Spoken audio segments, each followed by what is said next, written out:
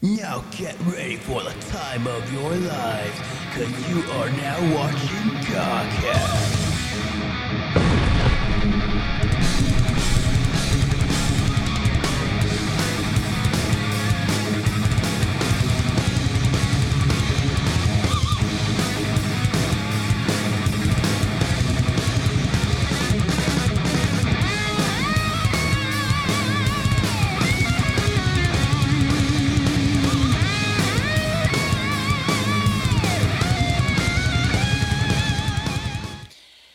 Hello, everybody. Welcome to Godcast, the show where one of the hosts really likes baby metal. I'm your host, Hydrowave99, and I'm joined here today with Flip Alpaca. How are you today?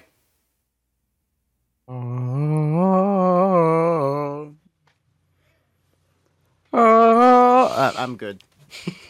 I'm just yawning a lot because I'm just a bit tired.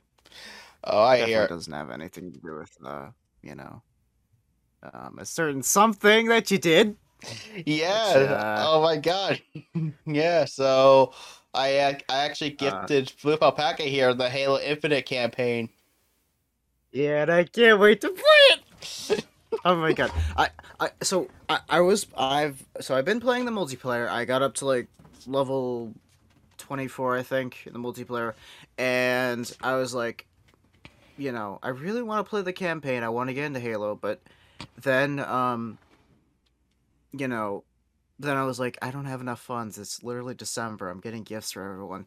And then, out of nowhere, I get gifts by this dude right here. Hydrowave, save the day. I can't wait to play it. All right. Um, I just hope it's not like Halo 5 where like you kind of have to know a little bit before. But anyways, I'm gonna go on blind and play it, and I think I'm just gonna I might do a let's play of it on Mercury Alpaca, my other channel, but um, who knows?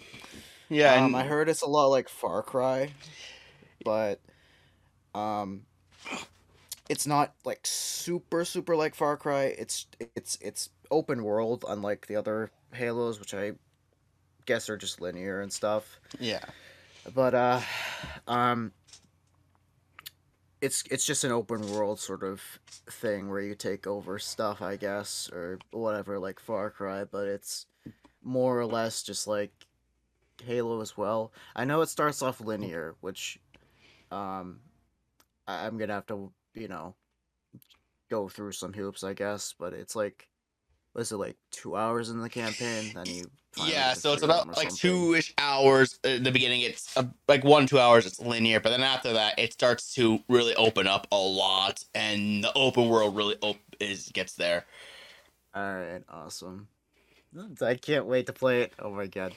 I get so giddy for no fucking reason. I'm just like I just like I can't wait to play it because like I love the multiplayer, um, but I've never played a Halo game in my life. The closest I've gotten to playing a Halo game was I did play Halo 5's campaign, but only up to like the point where there's this like ruins that you go in, and then afterward like I didn't really play it that much. I only played the co-op with my brother, and then it was like eh. But I the closest to ever experiencing the multiplayer itself though was like Halo 3 with Ford and stuff, which I believe I've already mentioned that before, but still, oh my god, it's amazing going from being somebody who's like seeing the stuff to playing it, just like for me with Resident Evil 4 with my other brother. It's like I don't know. I'm just happy that I get to play the campaign finally and Oh, stuff. of course, and yeah, it's Um, funny enough how like the one series you never thought you'd be into is all of a sudden your game of the year, which is pretty nuts to say. well, it's just because like I I know Halo is a lot different from other like games, the higher time to kill, like you have to like literally decimate energy shield, and then you can finally, actually put some bullets into people and stuff. I don't know. It's like versus Call of Duty where you pop out a cover, you're gonna be dead. you know, or you Yeah. gotta react like a. You have to be, you know, chugging down energy drinks to twitch aim to the next guy. It's like I don't know, but you know, some people think it's lower time to kill. That's more skill because you have to twitch aim. But I mean, it just rewards whoever like, you know, I don't know. It's weird, but anyways, that has nothing to do with the campaign. I can't wait to play a campaign. I hope it's like a little bit like Far Cry, but not like you know, of course, like a complete like, you know, I guess rip off. Not well, not really a rip off at that point, but I don't know. I Yeah. don't know. I'll see. I'll see. Of course. Yeah. So, was there anything else much new that happened with you recently, or not really? Uh, yeah. Well, I mean, I already talked about the Pokemon cards and the phone, but I mean, after that, I don't know. Not really. Not much. Not too much. Not that I can remember, other than I watched Fortnite and stuff, which we'll get into later, I guess, Oh, right? of course. Yeah. Yeah. So obviously we have a lot of topics to talk about, and I'm sure a lot of you don't want to see this baby metal image here anymore, so I'll get that turned off.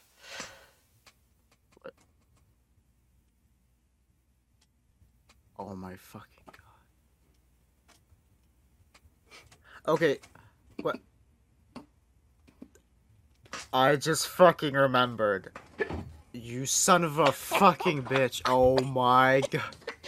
Okay, so last week, I what the fuck? What the fuck? Okay, so what the so last week I told Hydro that okay, so here's what was happening. So last week I told Hydra that one of these days he's gonna hide an image on that TV in the background. It's not gonna be his Xbox being on in the background or something being on that TV. It's gonna be a fucking like Easter egg that I won't notice until later on when the video gets published. But he already fucking did. See. Oh my god. So that happened. I was expecting you to do that like episodes in when I'm like, oh hey, 3 weeks from now. I'm like, oh yeah, what's in the background? Yeah. Oh yes. Yeah. Yeah. You know what else annoys you? The fact that this lunchbox exists, dude. Love. Baby metal. Breath of the J-pop metal. New short up, by the way. Yeah. On the channel. Yeah. Back to making shorts, which will hopefully everyone loves those, you know. I figure just highlighting the basics of, you know, the basic like you know, the parts that are like would pull somebody in and like make people want to watch the series a lot more, you know. Absolutely. Yeah. But genuinely I don't know. I hope we get a, you know, a good audience, you know, from Yeah. that. Absolutely. You know. I really appreciate, you know, having people listen to this like podcasts and stuff because it makes me feel like I'm actually doing something because personally I don't do anything with my own channels and I don't know why. I hear you. Anyways, Yeah, I know but you. because of the Halo campaign, I'm gonna do something on my other channel. So Yeah. I don't know, and I don't know what I'm doing. Yay! Just like this episode. Oh wait, last episode. Never mind. We don't know what the fuck we're doing, but Halo Infinite. Oh shit! What the fuck did my avatar just do? Oh, anyways. I have no idea, but shall we get to the news? Yep. Let's get straight into it. And let's talk about the first chapter. Actually, not the first chapter. The third chapter of Fortnite. So once the article loads up, because as many of you know, Fortnite Chapter 2 ended, and now we get Fortnite Chapter 3 with new mechanics and everything being added, along with new skins and a changed up island. Oh yes, the world has been turned on its head once again through John Fortnite. Woo! Anyways, uh, yeah. So, the island. I was there actually. I don't think I think I mentioned it also, but I'm not too sure. But yeah, I saw the island flip over. I was downstairs, just like I had it, and I was just standing there, um, waiting for the counter to count down, and people were joining.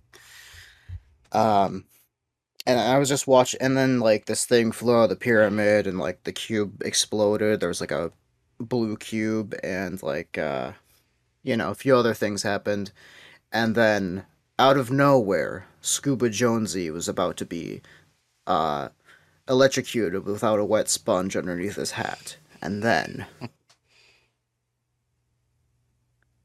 Dwayne the Rock Johnson came to the rescue. Woo! Anyways, So yeah,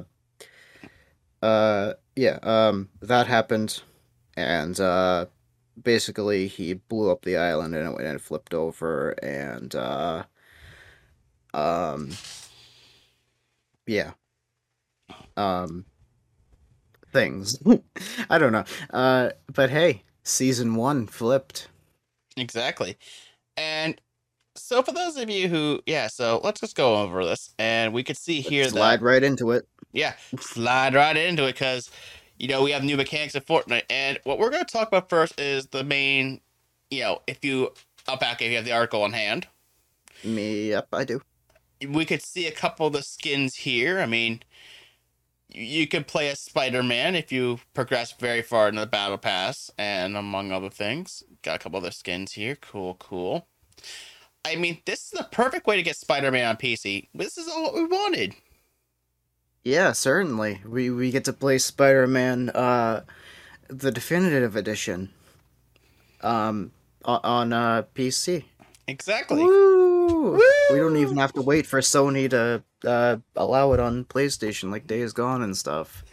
And now we can play as a buff, muscular Pinata Llama. Exactly. So it's all even better. Yeah. We can also be like the guy from the Institute, I guess, or whoever this dude is that was The Rock. Yeah. So yay. Exactly. Yeah, let's keep scrolling down a little bit, because there's some more things to show here. Like, for instance, Certainly. so we have a couple highlights here. Like, they mentioned how one of their taglines here is breaking the ice, in which they mentioned this is like a new island, so there's gonna be new locations and all that other stuff, similar to what happened with Chapter 1, Chapter 2. And I did notice on the map too that the island was actually much more covered in ice. Like, half the island was winter. Oh yeah, no, I saw that and I was like, the island flipped over. Uh, maybe Fortnite took place in Australia until now. I don't know. That would actually be kind of funny. Like, imagine if you were like, fucking Scuba Jonesy. Yeah. And you had to fight kangaroos instead of zombies. Yeah, and then you could swim all the way down and land back to the original island. I don't know. That would be funny. Like, if imagine there's like a time paradox thing, or like the Great Barrier Reef, which is just a time portal. You've created a time paradox. Yeah. Yeah, no, certainly. And then they also mentioned, and now we get to go to the new, mechanics of the game. You could see that now we could slide. You could, slide around. You can, with grappling hooks, you can now swing onto like buildings and stuff like that. And yeah, and you can also use Spider-Man's web shooter. So I guess, yeah. So oh my god. Yeah, you can crawl faster now apparently and pick up stuff. That's Yeah, also that'd be pretty useful if like they just knocked you out as you like you could buy some time like as they kill you, but you picked up the so you picked up the epic weapon or legendary weapon, whatever it's called, the golden weapon, and you have to you can hold on to it, and they have to literally like actually like kill you in order to get the weapon. Now they can't just grab it and then run off with it. Now they have to like you have to buy you can buy time even with how little time you have now. yeah, I like that. yeah, absolutely. And as they mentioned here, we talked about earlier. You got like new outfits such as Spider Man, which this allows us to play as Spider Man on PC. So, I mean, in a way, we could get our secret code to play as all Miles Morales and Spider Man on PlayStation on PC. That's what everybody wanted. We all know that one friend of ours that wants it to happen. Oh yeah, certainly. And now we can now live the dream Exactly. by stealing Spider-Man's gloves, I guess. Exactly. Oh, And yeah. continue what you're saying, by the way. And now we can earn XP in creative through accolades. What was I gonna say? Um, which hmm, interesting. I mean, it says creators can incorporate accolades in their maps, which I don't know if the creators in Fortnite are like verified. So if they can't just give you an like instantly unlock like a tier in the battle pass. Like I'm only concerned about that part. But Yeah, like yeah. I think one of the things this doesn't mention, I believe this is the case now, is that if you have the battle pass, and this is beyond battle royale, Hmm. this could technically mean that you can gain battle royale battle pass experience from Save the World, the mode that everyone forgets exists. Oh yeah, they made it free now, but it like there's not many people play that, even though the like it's free now. I think right. I'm not Like sure. I could have sworn it was free now, and um truthfully, I don't I didn't find much of fun in it when it was paid. Um, hopefully it's better now. I mean it's mostly just going around and doing X or Y objective and protecting the van or something. Uh it was very difficult to lose. Um, but what is this? Start a camp with your squad. Oh yeah, and also the environments in the new island are very diverse. There's literally winter right next to desert, um, among tropics and all that other stuff. Um, but start a camp with your squad. A teammate can use your tent to assemble. Uh, what's up? So it looks like Oh, it's like a safe spot. So you can put a tent yeah. down. And you have a little safe spot to heal your team up and everything. Oh, interesting. That's Interesting. that's what it seemed like the idea. It's like, or you can like find pristine landscape you don't want to leave behind. Need a home base while exploring the island. They're on a tent to heal up or stash items to collect in future matches. So you can. So I guess there's certain matches that hey. So like if there's certain items that you find in the map that you think would be useful in the future. Wait, you can make like a new game plus by like storing items like kind of like in Super Mario Bros. 3 almost.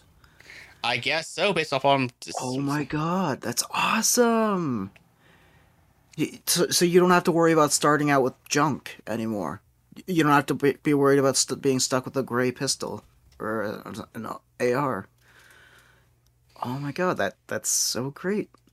But you just need to get the tent though, so maybe you're still stuck with it. Never mind. But wow, I do love that. That's actually kind of useful. I wonder if you can maybe they can make it like a you can bring stuff from Save the World because Save the World has a lot of weapons that are exclusive. Maybe you could bring back the old combat shotgun You know, funny. from. Yeah, funny enough, I think what will probably happen is that like if it's not in the tent, you're screwed. Yeah. So it's like you die, you lose the items, and then someone else can carry them. But I don't. I think what the tent is that like it's like for chapter 3, season 1 onward. It's you can use these tents to like, hey, I found this really cool area I want to set a tent in, and like obviously another mechanic they also mentioned too that there's now gonna be storms.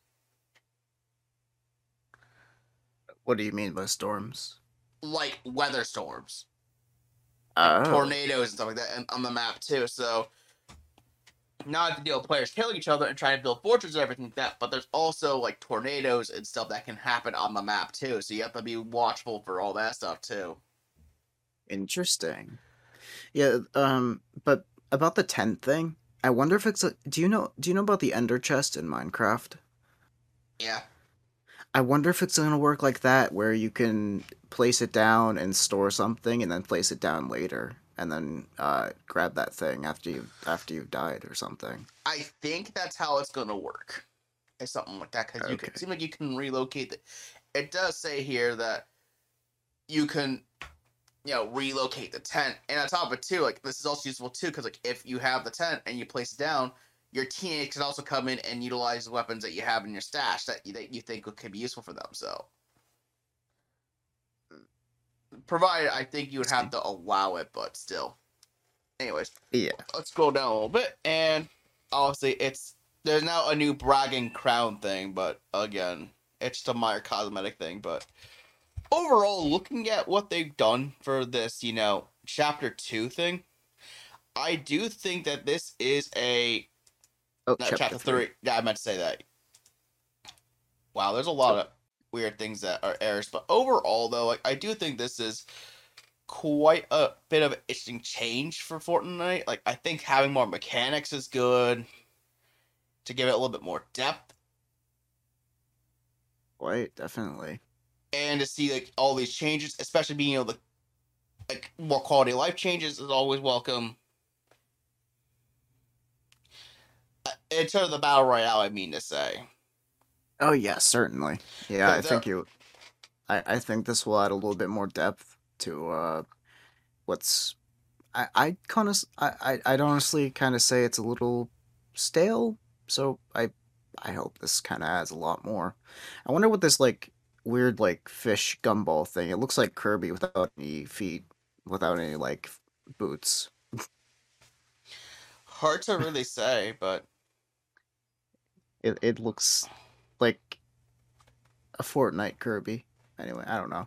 yeah. Anyways, we could let's just move on to our next topic here, Oh yeah, definitely. which we gotta What? talk about how Ubisoft is now they're experimenting with NFTs now. Oh, that thing. Oh, NFTs. Mm-hmm. Yeah, so pretty much what's going to happen is that the company is now going to allow people to buy and sell unique digital items. So, in other words, there will be items that Ubisoft will distribute, and they're going to allow you to like buy these items, and then if Ubisoft cuts off, stops being able to do it, you could then sell the thing for pretty ridiculous amounts of money. So the idea here is we're not on the Ubisoft Quartz page, but actually I could probably launch it on the side too. So I'm going to add that page in there too. But here's the idea. So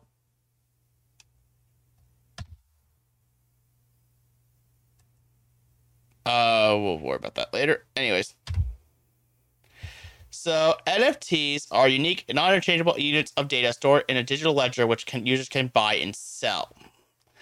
And Ubisoft Quartz is going to label this as the first platform for playable and energy-efficient NFTs in AAA games.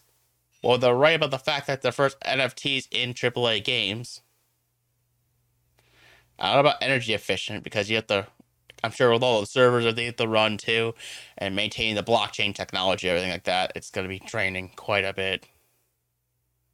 Yeah, I'm not too sure about e- energy efficient. What do they even mean? I Good I question. don't know. I have no idea. It is being launched this week in beta with the PC version of Ghost Recon.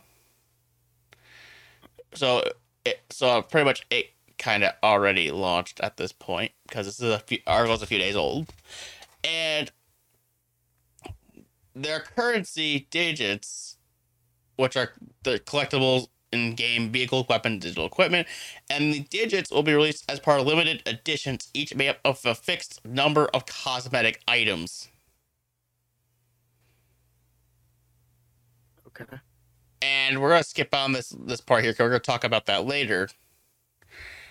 But anyways, they're saying that digits are a new way to experience cosmetic items, combining the fun of playing with AAA quality assets and the thrill of owning NFTs that represent unique collectible pieces of Ubisoft game worlds.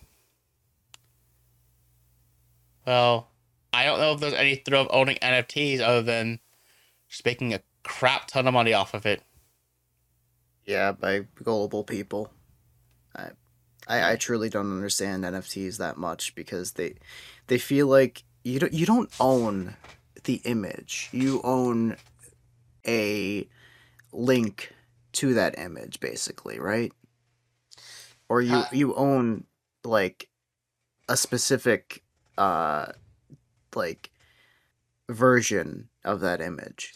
Yeah, it's like the Eh, latter. It's like, from what I understand, you own that specific share of that image. So it's kind of like buying a stock. Uh, So like mm, each link up to that image is kind of like having your own stock. It's like the way that NFTs seem to work is that they're useful for like images and gifs and that sort of thing, in which it's like legitimate ownership of an actual version, not like a copied version. oh, okay. So I I I see the sentiment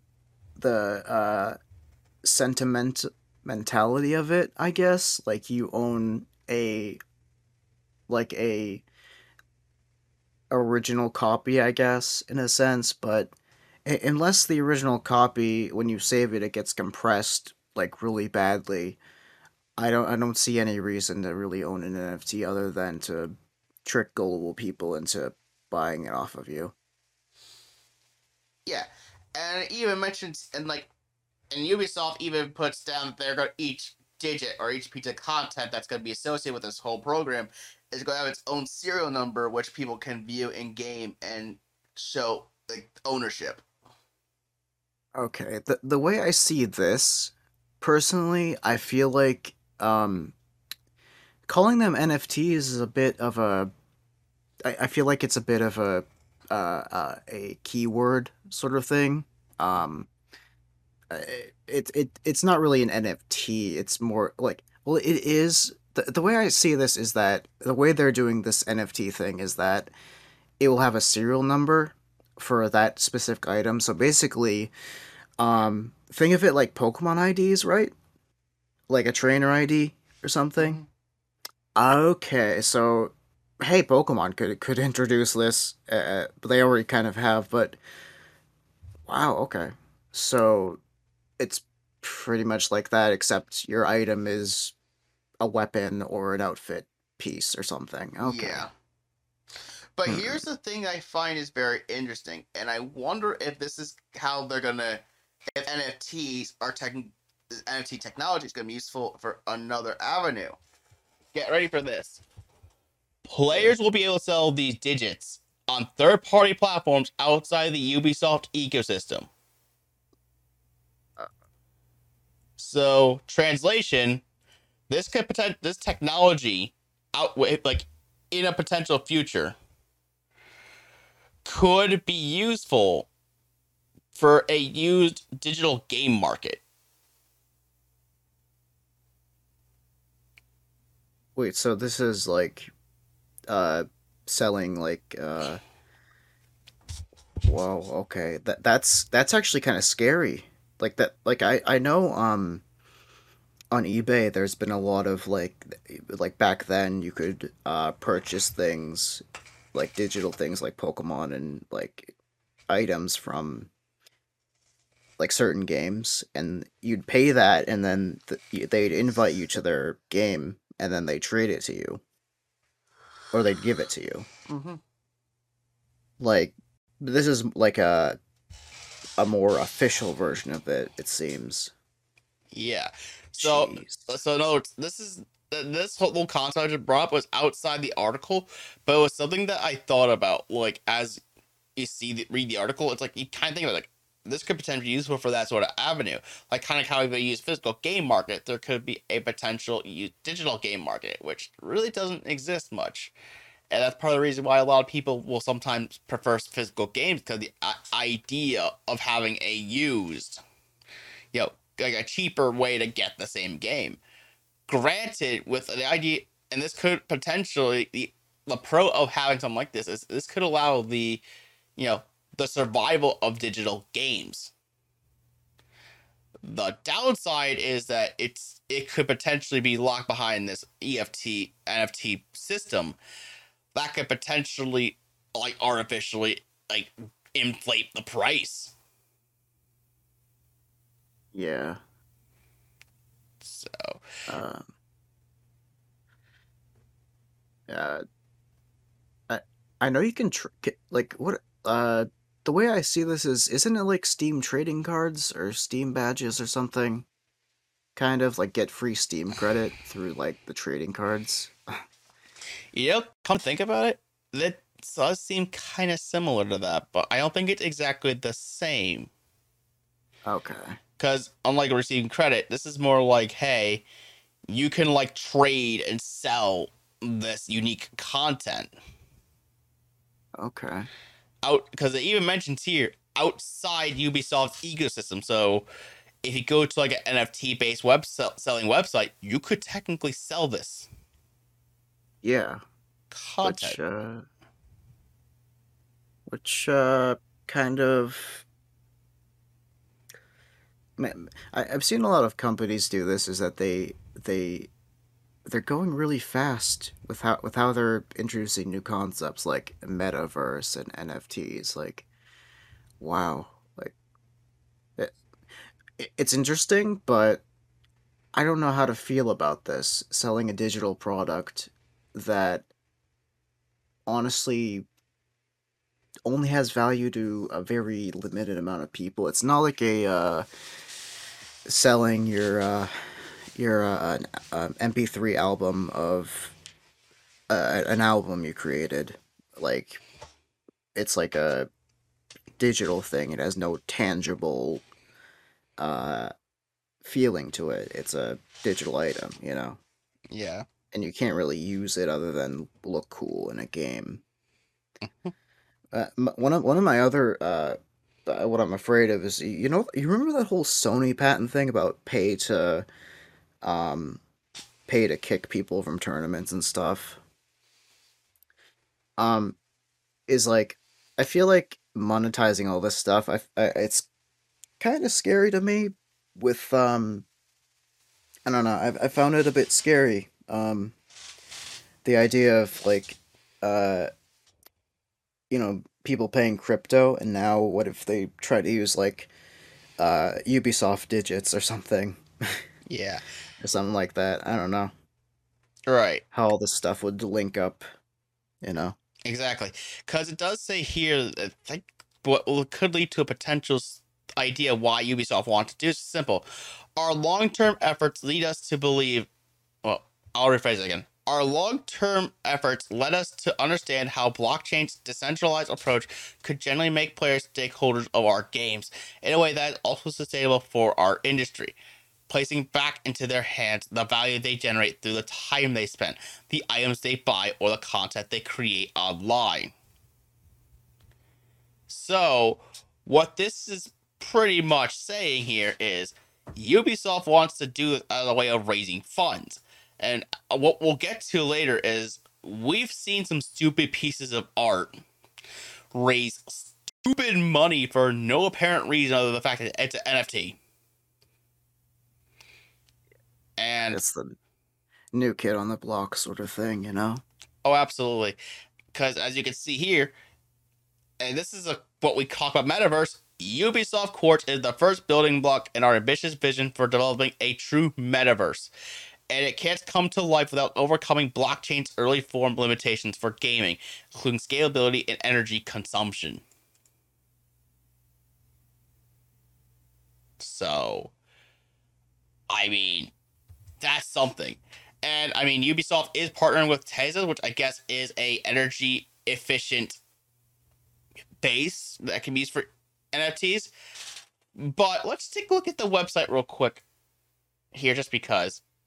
So you can see here, which by the way, Alpaca, you can check this out, because if you scroll up to the first, about the beginning of the article, the second paragraph, you'll see there's like a Ubisoft Quartz in like bold.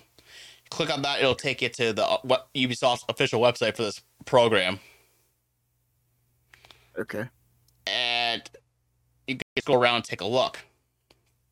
Oh, I see. Yeah, it's this purple. It's got like a M4 and like some sort of helmet. Yeah. I see. So these items will... So look at this. Yep. So the first 3 editions are free. So actually, I should probably claim this afterwards, because technically you can claim... So until... Oh, wow. 62 hours? So technically, if you claim all these... Because you get these for free... I'm currently not eligible because I didn't play Breakpoint. I don't think any of us are eligible, so we would have, one of us will have to buy a Breakpoint, claim all these items. And there you go. But anyways. Yeah. Anyway. So guys, look. I mean, this is probably going to be out of date because I'm not going to post this fast enough, but you have 62 hours to get this M41 Tactical Wolves. If you want to make money, go get this. Anyways, back to our regular scheduled broadcasting. Oh yeah. So yeah, you can see what the way they're handling is. Enjoy the uniqueness of your digit. So as you can see, there are limited editions, which we saw above. Yeah. And they're also saying that every single digit features a serial number. The serial number is displayed on the collectible and on the in-game item. And that, oh yeah, obviously only we have the control of it. And here's the thing. Each digit will also be tied to the player names of all of its previous and current owners, bringing you fame for years to come. Translating, you can see who had owned this entire thing.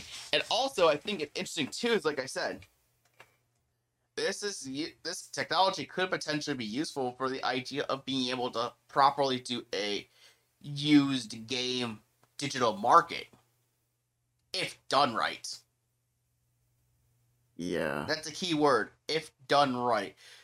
Because we know for a fact that a lot of people, these game companies or whatever, or individuals for that matter, can be quite greedy sons of bitches.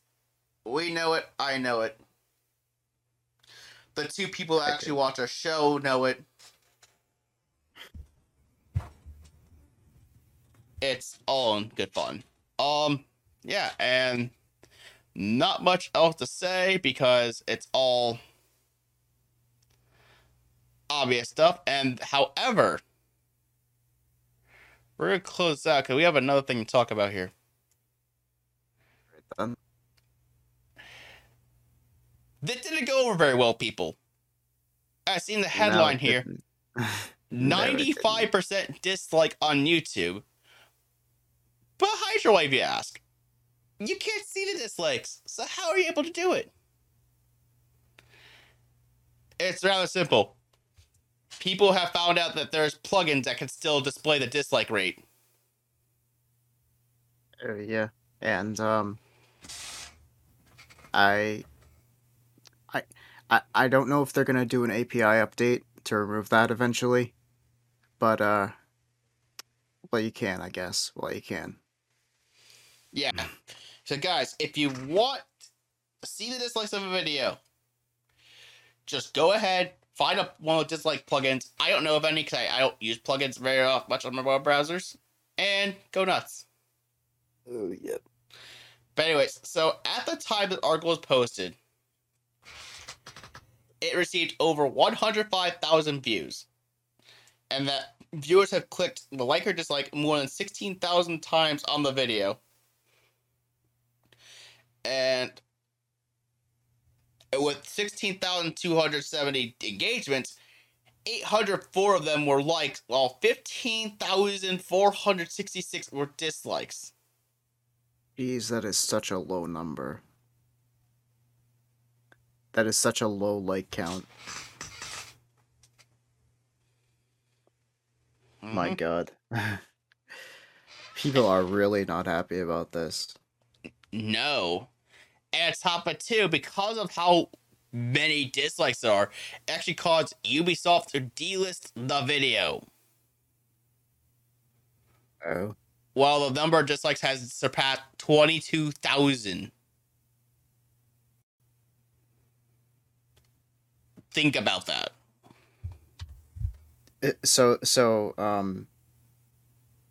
Wow. Wow, they literally took it down. Even though, like, officially people can't see it, they're actually that shamed about it. Interesting. Yeah. I think we can find out real quick why people don't like NFTs. Oh, yeah.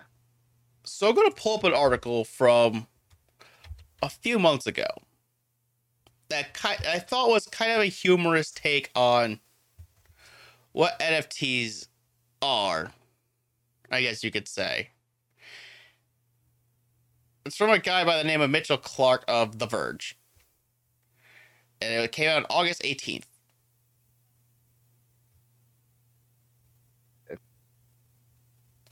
And you can see it, Nyan Cat was actually being sold as an NFT. But let's scroll down a little bit and we can see how stupid in value these things are. Let's look at this. Someone paid $390,000 for a 50-second video by Grime. Or there's someone that paid $6.6 million for a video by Beeple.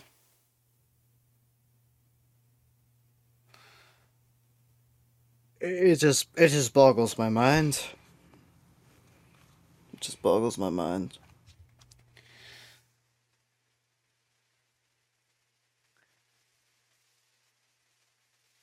So, you're gonna,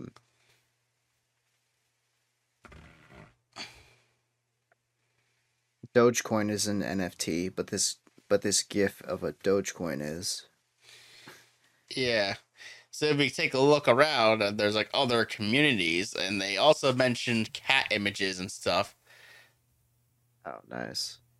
So apparently, this based off this article, it's that there's a community of NFTs called Pudgy Penguins.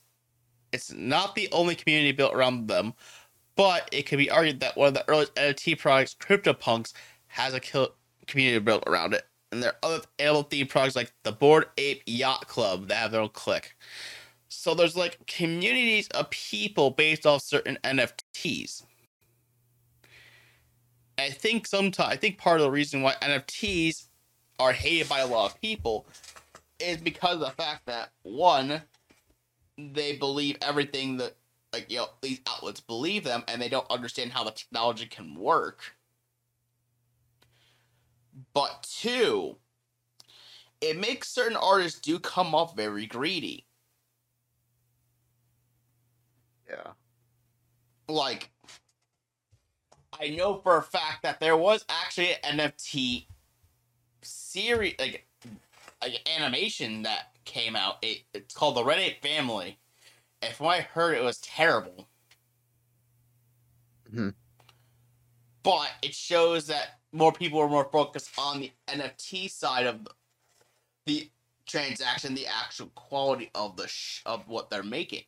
So therefore, when people see this NFT thing, they're gonna think, oh god, this whole thing, people are gonna be so fucking greedy with this shit, and they're not gonna take advantage of what this should be.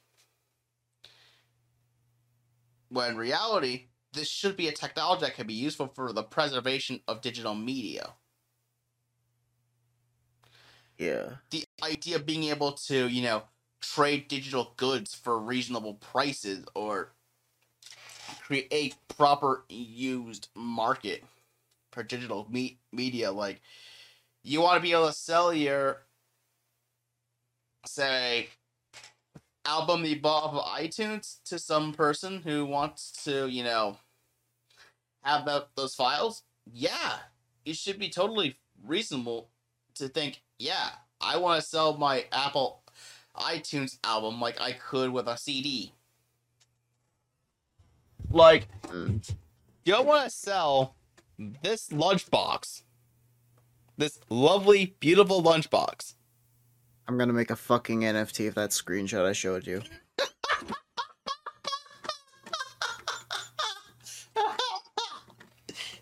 That NFT is only going to be worth 2 cents.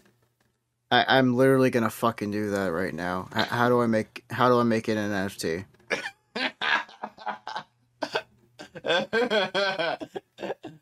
Watch you make enough money to be able to do whatever you want with that. Like, if that sold for $500,000, I would laugh my ass off. I have to give you half of the profits, I swear, because fucking, like, it's literally you doing that with the fucking lunch. Oh my fucking god. Fucking see it in advertisements later on in life. New Baby Metal album lunchbox. Each person has a freaking, serialized number on the images showing proof of authenticity that they're the ones that own this and no one else can screw around with their copy. God.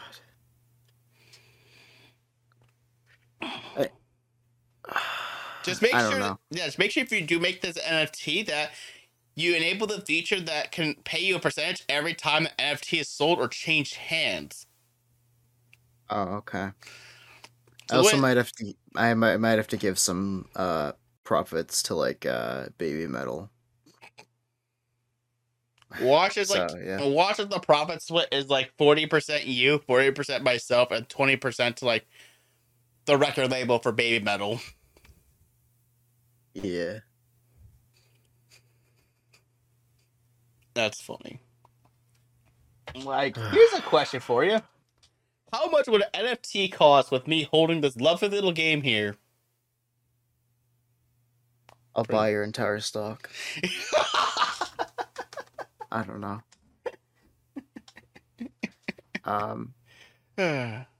mean, what would be just as funny too is if we made a plushie of your alpaca avatar, a lovely little plushie.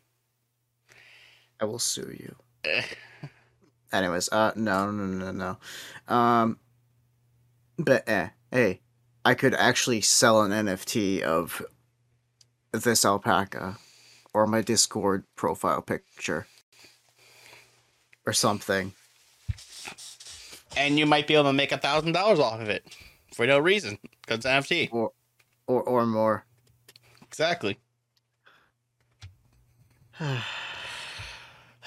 What a fun time to be alive. And as for not electronic arts, wow, I keep thinking that stupid finance project. But as for Ubisoft, this just feels like a greedier way for DLC. Like, it does come off as that. Yeah. Like, it really just comes off to me that this is just, hey, we want more money for DLC. How can we do it? Oh, I know. Let's make it over content NFTs. You get the thing for free, but if you're going to trade it with somebody else, we have to collect money for it. Sucks to be you. So,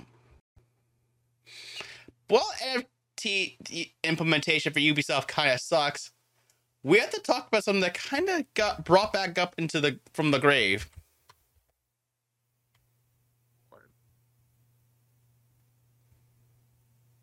What do we got?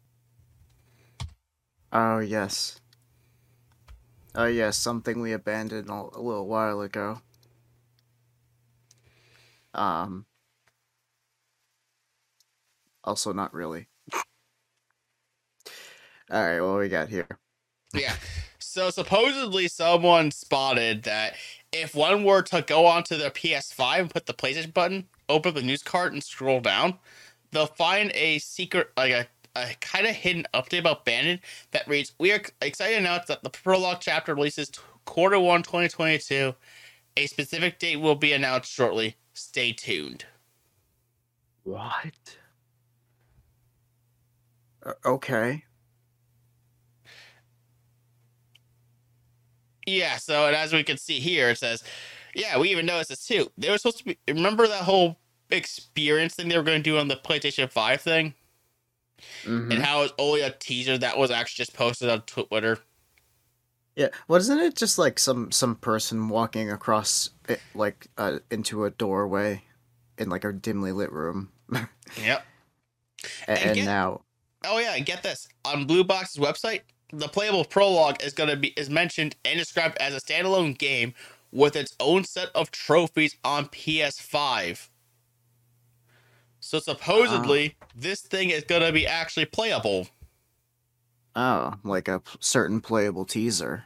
That never actually got playable, but yeah, supposedly, it's actually gonna be a playable thing. Which, based off what we've seen of the track record, I don't know if I could trust them with the Q1 2022 date. I don't know if I could trust it. I'm not putting any faith into this, but hey, who knows? It might be like the Resident Evil demos. You know how the newer Resident Evils have like demos, but like I remember 7 had a demo, and it was basically the first part that you walk into when you get past the swamp area. Yeah, who knows? But I hope it's not a time demo. Jesus, that'd be terrible. I'm sure it would be terrible, yeah. But while, abandoned is, just abandoned and we have no idea that when it's truly going to come out, we do know the development cycle of one game and how it has some rough patches, and that's involving Halo Infinite. And if you take a look at... Yeah. Except not really. Yeah. Sorry. No worries. But if you take a look at the article that we have here, yep, you can see the main headline there. That what Halo Infinite is now was only 1/3 of what it was originally going to be. Oh, I see. So the world before Halo is going to be a lot more open. Think like Breath of the Wild style open. Yeah, like Red Dead 2 as well. Yeah, type of open. It was going to be a super open world game. Like, what we have now is essentially a open world-ish format that just happens to have a bit more linearity and focus. Okay, I see. But don't get me wrong, there are plenty of outposts and everything, and you can do a lot of Far Cry-like stuff, but it's not as grand of a scale as it was originally going to be. So let's take a look at this. So if you look at the thing, it says a story from Bloomberg says that 343 began planning what will become Halo Infinite not long after Halo 5 Guardians released in 2015. And that they considered different ideas before settling on a plan to make Halo into an open world game. But development proved difficult, in part because 343 was using development suite known as Faber, which was old and challenging to use. Yeah. Additionally, this was seemingly a part of Halo Infinite's new This was seemingly a part of Halo Infinite's new Slipspace engine, which powers Halo Infinite. 343 boss Bonnie Ross said in an interview that creating a new engine and overhauling existing development tools amounted to something similar to trying to fly the plane while we're building the plane. And additionally, but because of the fact there were development issues, it was mentioned that 343 actually considered switching to Unreal Engine at one point due to the complications in development. I feel like that would have worked out a little bit better, just because like, it, um, the idea of um how it's described as trying to fly the plane while it's being built. Yeah, like it, it, it's very backwards. It's like not having a plan before the plan is being executed, and going as going along with it as it goes. Uh, in the sense that, think of using a tool, but that tool is half of what it should be, and as you use it overnight, like little like gremlins like make it better or something. Yeah. Additionally, if we take a look down the article here, it mentioned that. Let's take a look here again. That another issue that they had with that Infinite's development team was made up by contract workers who apparently comprised about half the total development staff. They could only stay on for 18 months due to Microsoft's policy. This in turn apparently led to turnover and other issues. And one developer told Bloomberg that Halo Infinite's development felt like 4 to 5 games being developed simultaneously. And in summer 2019, this came to a head, and 343 actually elected to cut out nearly 2/3 of what was planned for Halo Infinite, and that the game's open world was cut back from a vast Zelda-like experience to something far smaller.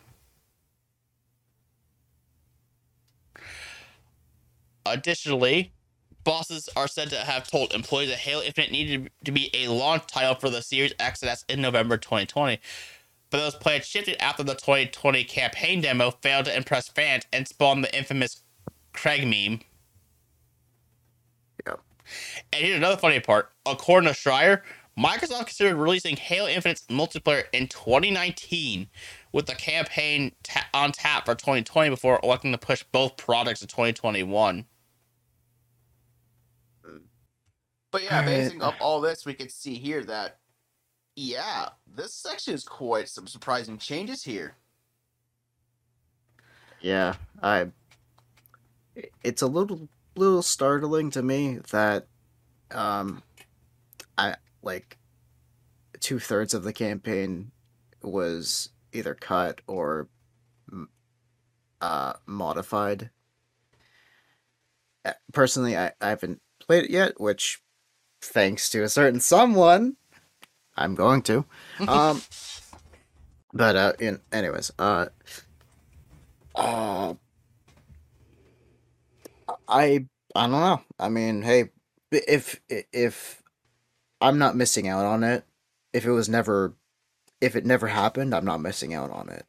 Yeah. However, though, it's good to imagine about a world where um either they used a much easier engine or went ahead and gave Infinite like a 2022, gave it another year, because I know that originally with Halo Infinite they were going to release it with the Xbox Series X, um and they literally had to delay it to another year because they they just couldn't, it just wasn't ready, and they didn't want to release a broken mess for the release date, which I'm actually happy though, because hey, what we got, even though it's very minimalistic, I feel Mm. it's still a thing. It's still a thing, and I can't wait to try out the campaign and was um see what did eventually become, because I do know that, not fantasizing, but thinking of what could have been or something like that. Because I know, like, think of another game, Red Dead 2. Um, there's a tropical map that you end up on eventually. There's a tropical part of it, and only half of it was ever truly used. And parts of Mexico in that game are actually rendered and done. And you can literally go to them if you out of the map glitch to it. But there's no way to get to Mexico or that part of the map without glitching into it. And there's files in the game that show that Red Dead 1 could have probably been part of the game. Like there's files of Jack Marston, which is the child in the game that um in Red Dead 1 you get to play as like years later when he grows into an adult. Um and um One of my more favorite albums, The Wall by Pink Floyd, um a lot of things in that album were cut down because of the length that you could put on vinyl. You could only put 20 minutes of vinyl on each side without making the quality dip. So there was a lot of parts of the album that didn't get close to what it could have been. Um, so I uh, with those two examples, I love thinking of what could have been part of it, but what we got is okay enough, I guess. You know, it's still a masterpiece. Mm. I just love to think of that alternate universe, you know, I guess. That's anything to go on. Yeah, that's valid too. Like they did mention, however, that this is going to be a 10-year live service project, so who knows if they're going to add a good chunk of that missing content back into the game somehow. And the Oh, game, oh yeah, certainly. What if the two-player or the co-op campaign uses parts of it, or is like a completely not a completely different, but a kind of like the Halo 5 where you get to play as there's another character and then there's Master Chief you switch point of views on. Um, they did something like that with the co-op where instead you're playing the other half of uh, some of the some of the cut content. I don't know, but uh, with 10 years to go along with, hopefully they try to work on the campaign a bit more, like release DLC for it that was the cut content. Hopefully, like not in a scummy way like a certain other developer I know, um, but in a way to like throw it on there, you know, without charging money for it because they couldn't get to it in time, you know.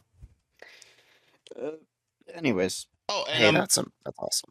yeah, and a minor thing too with Halo as well, just to Sure. get this out there. There we have another little thing, that little minor bug with the campaign that we found, that has been found, I should say, rather. We didn't find it ourselves. Yes. So this is a minor thing we will talk about real quick. I did hear about that.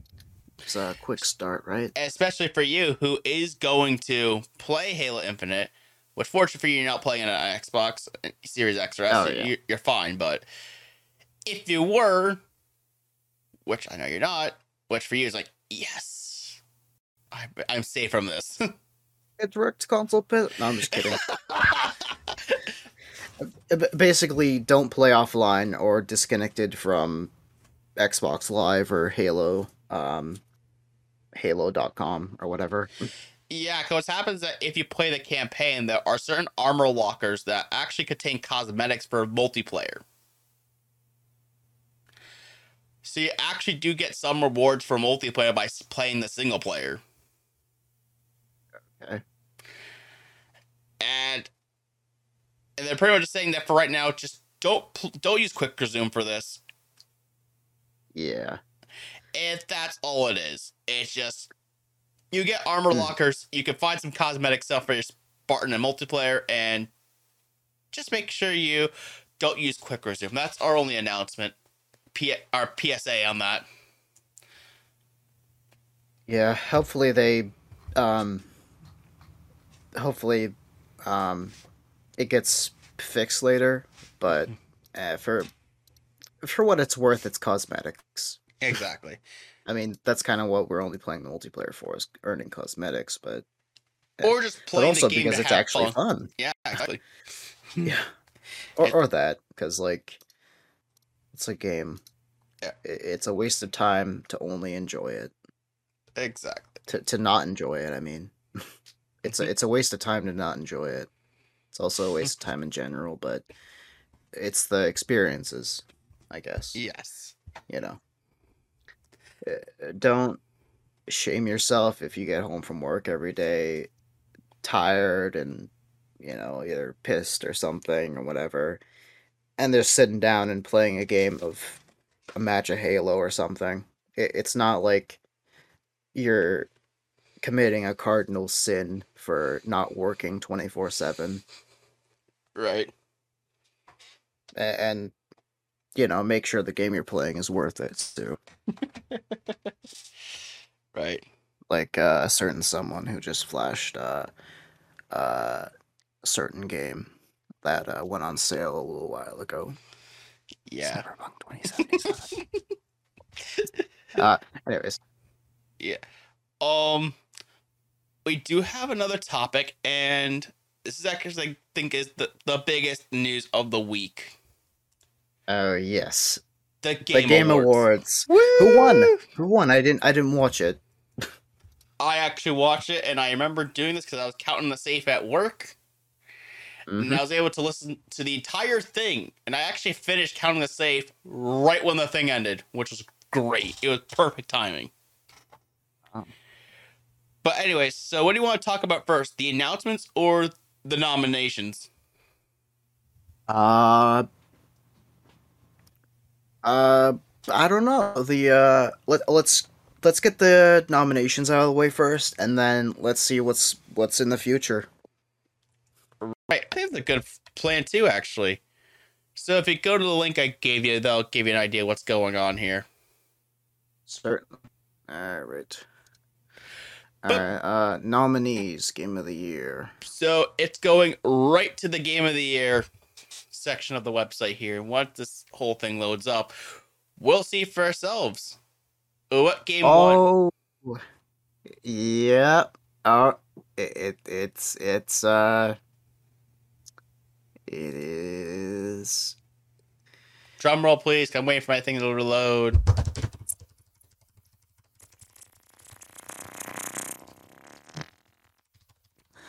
That was just like one big fart. I'm sorry. I'm trying to do a drum roll, but noise suppression. So, let me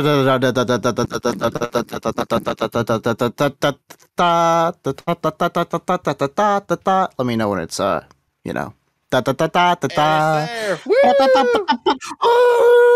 It Takes Two. Awesome. Okay. This is the same guy that said "fuck the Oscars" a couple years ago too. So that's his studio. Fuck the Oscars, man. So it's funny how I remember watching this and I'm like, what? We completely got the wrong thing. Like I thought it would have been like Deathloop or any of the other games, but not, certainly not this game. It Takes Two. I mean, I know, it's not really.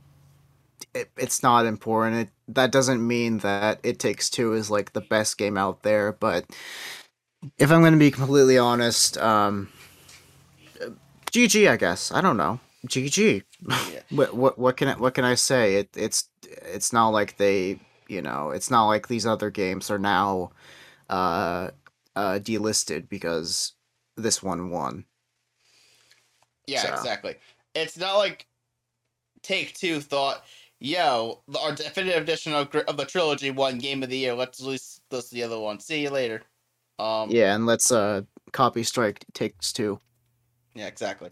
Um, But this is actually a pretty good win for indie gaming, I would say, because Hazelight is an indie studio. yeah, certainly. Uh, and they're under EA's thing, I guess. Yay, Yeah, you EA's know. publishing indie publishing thing, so that's good for them. Honestly, that the indie game did win. However, I did find that like a game like Metroid Dread or Ratchet and Clank, those two games at least, were significantly higher in notable quality, and those games I felt were more earning of the title. Even Deathloop.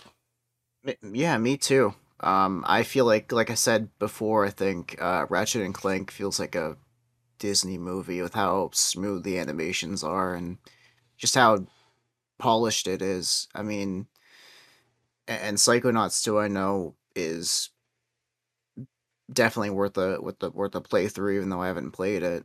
Um, I know that it can, I know it's a good franchise from the first game. Mm. Um, but It Takes Two, I never played it. Um, hey, maybe it is worth Game of the Year. I don't know. Right. But however, there is one notable category we must talk about. Okay, what's that? Who actually won role playing game of the year? Oh, shit. So you click a few Best categories RPG. Best role playing. because it did not unfortunately go to Cyberpunk 2020. It did not Damn unfortunately it. go. Yeah. I thought Cyberpunk would have won. It's probably one of the best games out there. Runs like shit on my PlayStation 4, but hey, that shit is sweet like chocolate. Anyway, I don't know. Exactly. Tales of Arise, okay. Yeah. Hmm. I actually been meaning to play that game too because I've heard great things about it. In fact, I can pull up my copy right here. Interesting, yeah. You want to go from Game of the Year in order? Just you know. Yeah, I'll take a look at some of the other categories. Why not? So, I am pleased with one thing in particular, is the fact that Forza Horizon 5 did get Racing Game of the Year, so I am happy with that. You know, I thought it Oh was. yes, yes, certainly, certainly. Too bad it's, you know, Yeah. oh my god, hey, yeah, it I am proud too because Forza Horizon 5, from what I've seen of it, is worth it. It's worth best sports racing. Um, uh, Yeah. and of course, you know, uh, you know how PlayStation and PC usually get, right? They usually get awards, like you said, Hmm. or something. I don't know, but hey, there's that. Yeah. um, let's see. Best game direction. Deathloop did win that, Yeah. so What? there's Let's. that. Yeah. Let's go. Oh, just go take a look at that. I think that's going the one you want here. So looking at this category here, I mean we have Ratchet and Clank Rift Apart, Psychonauts 2, so a lot of the same Game of the Year ones, with the difference that instead of Metroid Dread, Returnal is That's a here. return. Mm. Yeah, and honestly, I feel like Ratchet and Clank should have gotten this one due to its Yeah. innovative uses of the whole dimension shifting in the NVMe SSD for ridiculous fast loading times. Oh yeah, definitely. That's why I feel like that should have gotten this part. Like that game doesn't matter like what you think. That game deserves this category because it utilizes the fast loading times in a way that hasn't really been thought of. I mean, granted, there have been games that have used like Portal like mechanics to get to place faster. Like obviously Portal, you just zoom. There you go. But the fact that Ratchet and Clank this in such a way that ties with a deep story. Oh yeah, certainly. No, I love seeing that in gameplay segments. The portal aspect of it, but in a much larger scale. I love that because like in Portal, it was mostly just you know what enclosed spaces, enclosed rooms and stuff, right? Yeah. So There wasn't Ratchet and much Clank was a lot outside of more it. open.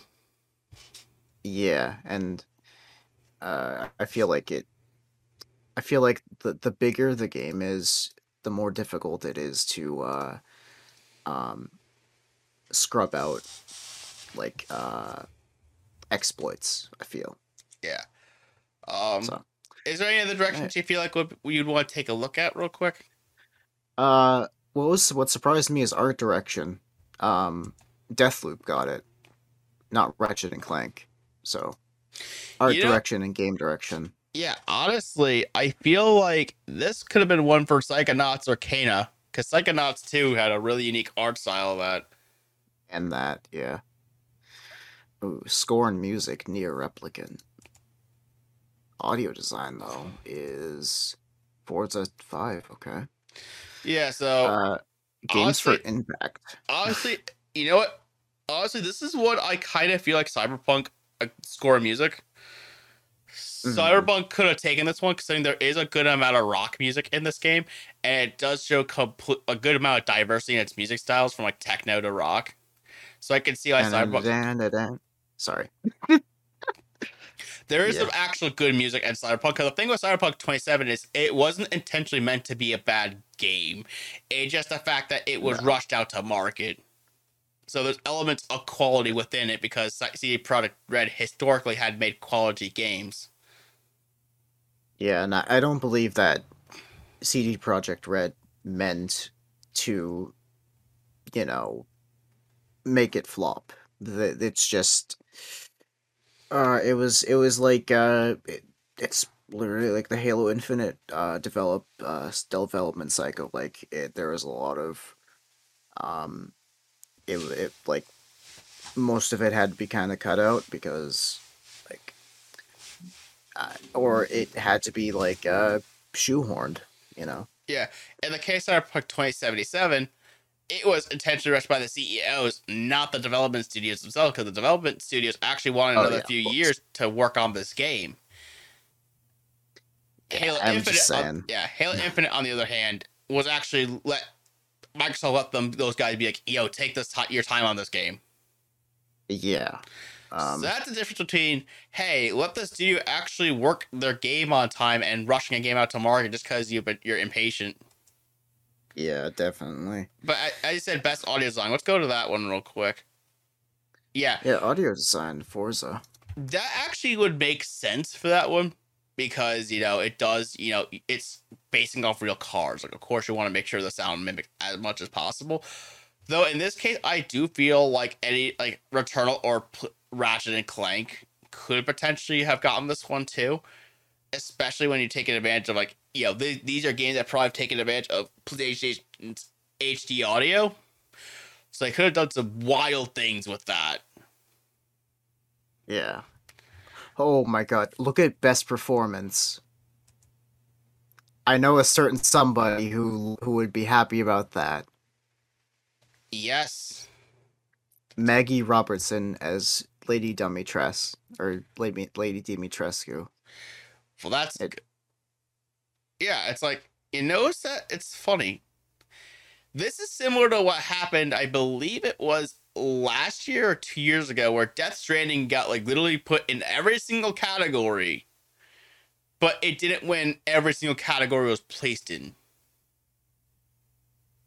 yeah. Which is very interesting to note. This is a similar sort of situation where one game in particular is suspiciously in almost every single category, but yet it didn't get you win every single category.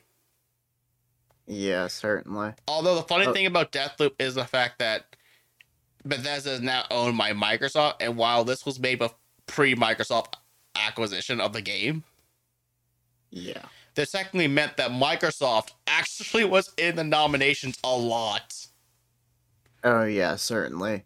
which is I noticed that too with what was it? Where were we with when I saw it? There's another game that I saw. It was yeah, Deathloop, and there's another Xbox game studio that I think won. Anyways, Well, I know one thing that would make you happy is what game got the Player Choice Award. let me look. Best performance, Giancarlo. Oh my god. Uh, most. Where is it? Uh,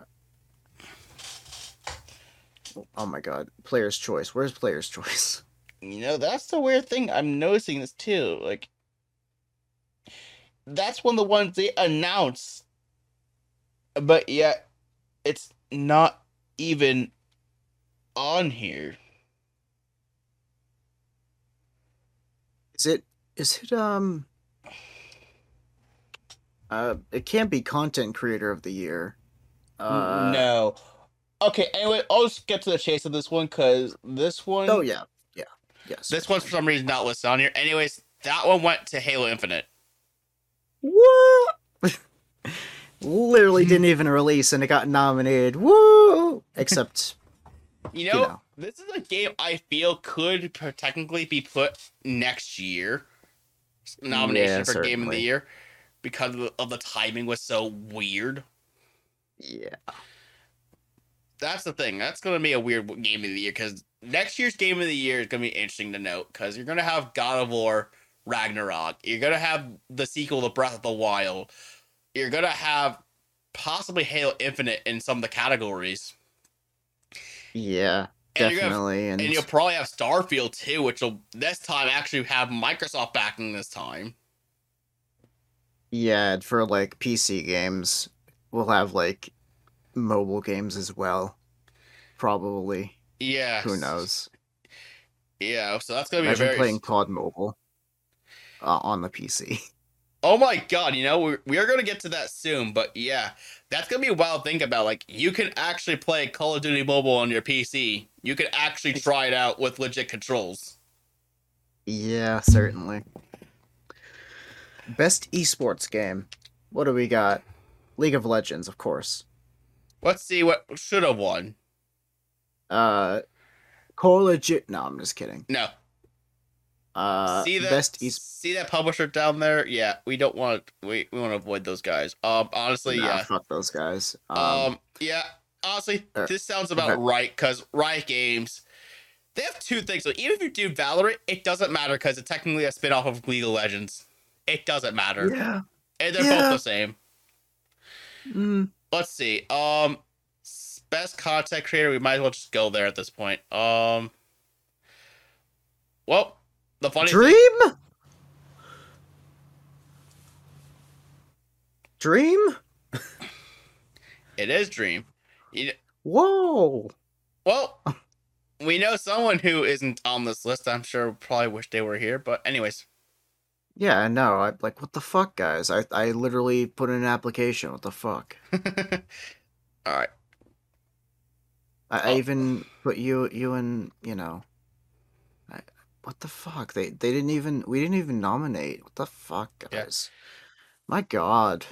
Oh, a best mobile game went to Genshin Impact, which are on PC and PS5 anyways, but anyways. What about games for Impact? Yeah, we'll go there. Life is Strange, True Colors. Okay. Oh man, Boyfriend Dungeon didn't win. Come on, guys. Girls, you should have picked that one instead. I'm sorry. Anyways. No. Best ongoing. So those are the games that, you know,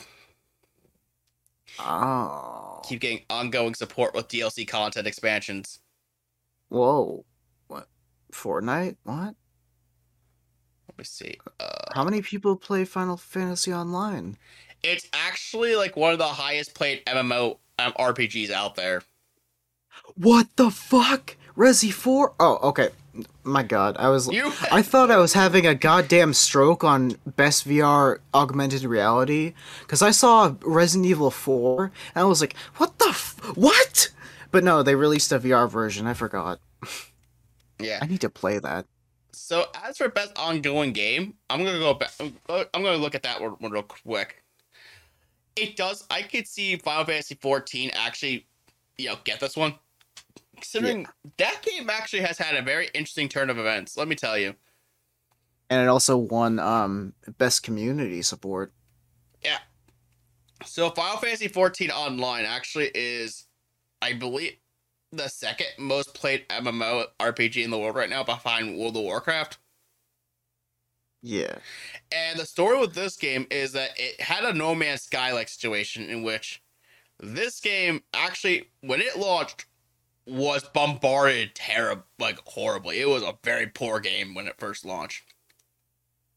So it was like Sea of Thieves, almost like Kind of. that type of No Man's Sky, like. Yeah, but here's a kicker though. They actually went through a whole thing called A Realm Reborn. And what this essentially did was it completely reshaped the entire vanilla game. So they just completely redid a lot of things. It was redone. See. And then ever since Realm Reborn, it was just positively reviewed ever since. But as for best VR game, I just found it funny how a game that technically originally released in like the mid 2000s. I think it was like 2004 or 5 this released. Like I just said, oh my god, I thought I was like hallucinating. That scared me. Anyways. Yeah, so congratulations to that game. Woo! Resi 4. Let's keep on milking it like Skyrim. Anyway, no, I'm just kidding. Any other categories you want to look at before we move on to the next section? Check action adventure, because one of our favorites got nominated. Well, I don't know about favorites, so it's really just like, we hoped Nintendo would at least get something. They did. Good for them. Yep. However, certainly. the only thing that kind of stinks though is that Nintendo never got really any Actually, they never got a single announcement in the show. Huh.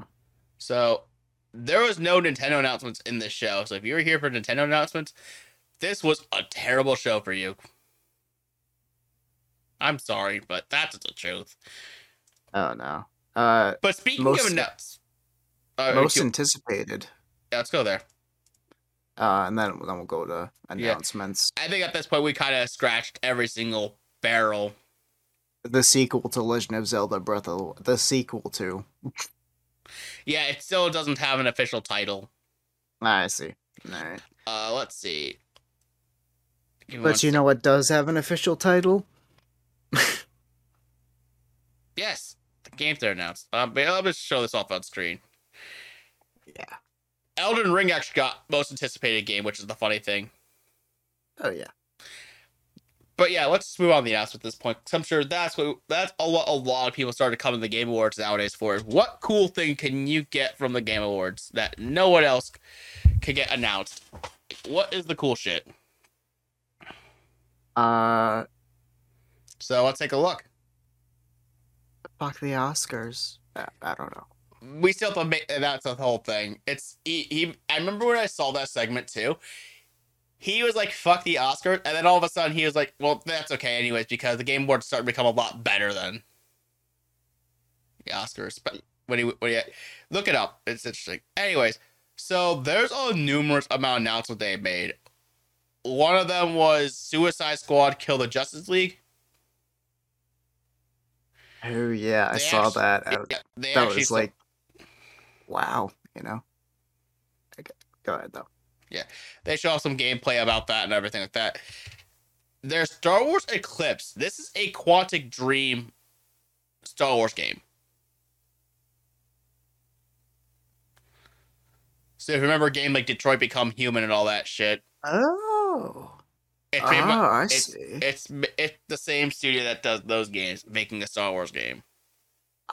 Interesting. I'd like to see how they would make a Star Wars version of a choose your own adventure book sort of game. Yeah, so that's what they're doing. And then Monolith Soft, who's known for like the Middle Earth games, they're doing a Wonder Woman game. Oh. And then Alan Wake 2 got announced. Age restricted.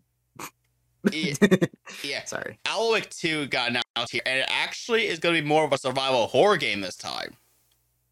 Ah, So they're going to lean more toward the horror in the sequel. I see. Never played it, but I can only assume they might try to do something like Silent Hill and make a psychological sort of like thing to it, like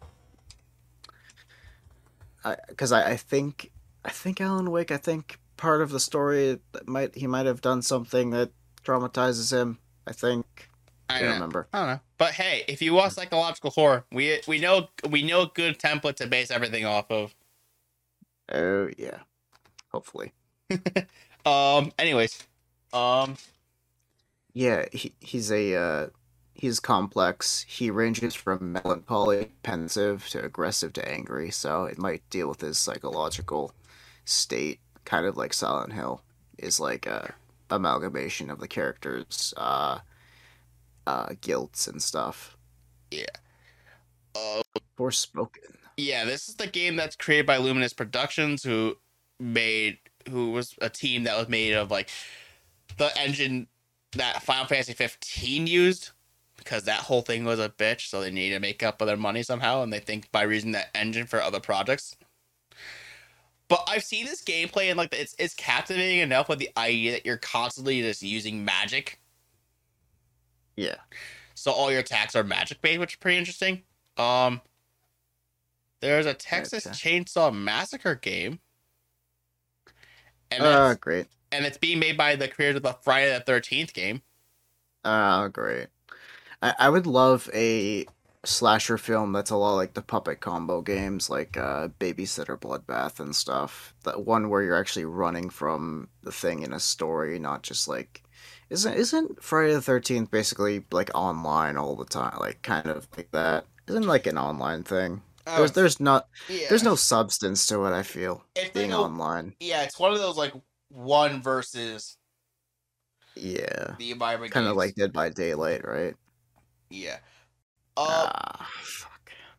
Then you have Senua Saga Hellblade 2, and when I saw the gameplay for this, I was like, "Holy fucking shit!" The visuals that he used for that game were unreal. Like, I mean, besides the point, they actually used Unreal Engine 5 for this game. They were Unreal because they were made with Unreal Engine, you stupid asshole. Anyway, sorry. Exactly. Just kidding. But seriously, if you ever watched the trailer for that game, like they showed, it was breathtaking. Like the visual style was.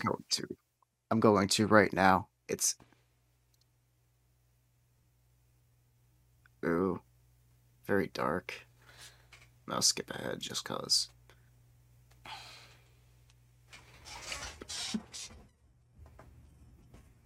Oh wow! This is actual game? Holy shit! This looks like a cutscene.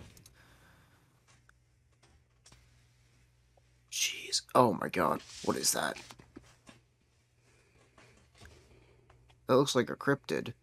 It's a giant though.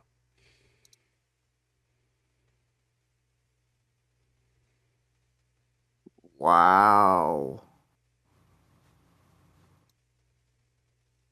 Holy crap! I'm skipping ahead a little bit, like by like 30 seconds every time, but holy crap, the way the game like goes from like cutscene to gameplay and the actual visuals during gameplay when you're running away from the giant. Holy crap. Yeah, I saw that. I was like, holy shit. Like, don't get me wrong, like I heard the first game was fantastic. I could probably download that game off of Game Pass, because I heard the first game was fantastic. Hopefully. Wow, this is beautiful.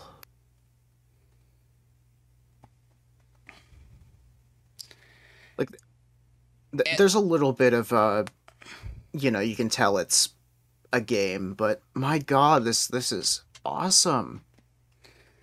Yeah, and the best part, too, is that this was originally an indie studio, too, Ninja Theory, before Microsoft bought them, so obviously this is going to be a Microsoft exclusive. So if you so this is an actual exclusive from Xbox that Microsoft feels like they actually have another win on their hands with this one. This is the type It of is. this is the type of exclusive that you would want to play because,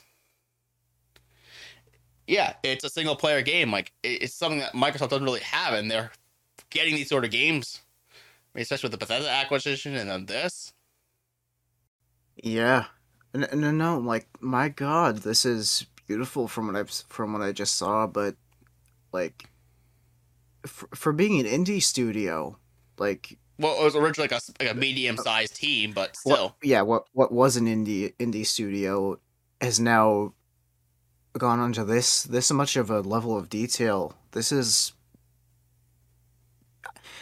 gonna be like not to bring Red Dead 2 back, but in that game you could take photos from the game in first person with no HUD, and you could question if you had your settings all the way cranked.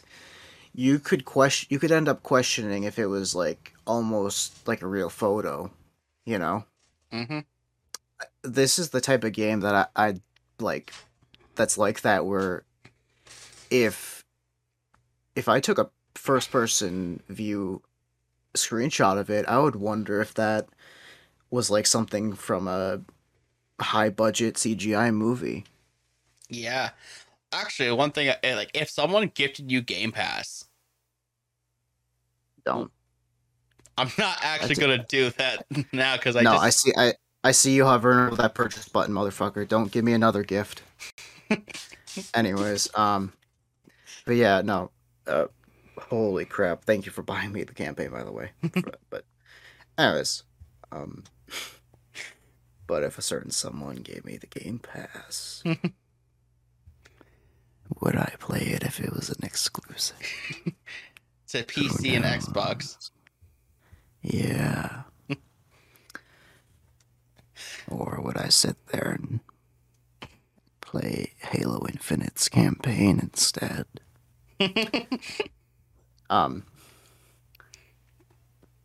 Anyways, Or would I sit there and watch the TV show instead? yeah, because there's actually a Paramount Plus exclusive Master Chief Halo series that's being developed. So that's a thing. Interesting. Yeah, interesting. Because I know that they've made movies of Halo, right? Before? I believe they made some like short things before, but nothing like a Halo Yeah. series for Paramount Plus. Yeah, nothing like that, but anyways. And then Elden Ring got another trailer, which that game is looking pretty Hot good. with legs and arms. Yeah. Anyways, And then Sonic Frontiers got shown off, and I was, because I'm a Sonic fan, I was like freaking squealing excitement when I saw this one. And this is actually gonna be an open world Sonic game. oh my god, awesome. So oh my god, awesome. Wait, I can now play Sonic Frontiers and Knuckles with you. If it's PlayStation only. Ah. No, don't get that mixed up. It is. Oh, it isn't? Oh, thank goodness. Windows PC. Blast me. No, I'm just kidding. Yeah, so it's gonna be like when you see the game, well, the brief snippet of gameplay they show, it makes you wonder how this will run a Nintendo Switch, because it's coming to the Switch. Oh wow, it looks a lot like the Subspace Emissary cutscenes from Smash Bros. Brawl. Actually, now that I think about it, the lighting does make it seem a bit similar to that. Yeah, definitely. Hey, this looks good. I hope it comes out like a really good game. Not like, it looks good so far. Yeah. Oh, that waterfall was a bit questionable though, no offense. I mean, like, it is a cartoony game with like a semi-realistic art style, so you never know. Yeah. Anyways, Slitterhead is a thing. I guess it's another Slitterhead. horror game or something like that. There is a Lord of the Rings Gollum game. It's a stealth action game. It looks like they're doing. Oh. And then you have another show for Tiny Tina's Wonderlands, which started our Baby Metal meme. It did. It actually did, because this is when we were talking about the PlayStation showcase that happened, I brought the fact that this song had Baby Metal playing in the background of that trailer, and you flipped your shit off of it. Oh. But Okay. This is where I take a big no and walk off camera and you know and get that son of a bitch out of my sight type of looking head ass, like a certain someone, showing off their baby metal, and I mean, I could just do Hatsune Miku in the background. I don't know. I mean, I could just, walk the fuck away and we'd both be happy. I don't know. It's up to you, man. I love how you just changed the background really to the image of the lunchbox. Yeah, I mean, hey, who knows? Life is quite a journey in life, and when you get the J-pop metalists confused with Rob Zombie, then you're a Dragular, and where the fuck did my banner go? I just lost it. God damn it. I mean, however, will this make you want to play Among Us in VR? Because that's a thing now.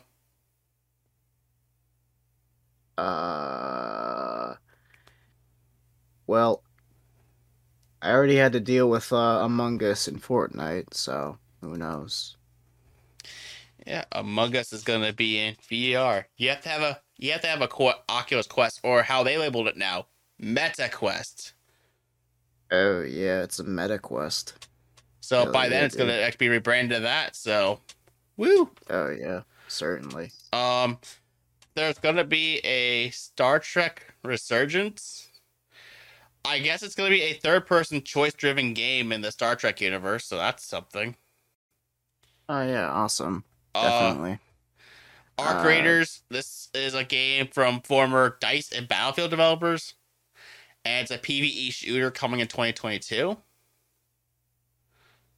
Oh, and get this. There's new creator-safe music coming from Riot Games. It's called Session Diana, and it's going to be a copyright-free music that streamers and content creators can use without getting DMCA'd.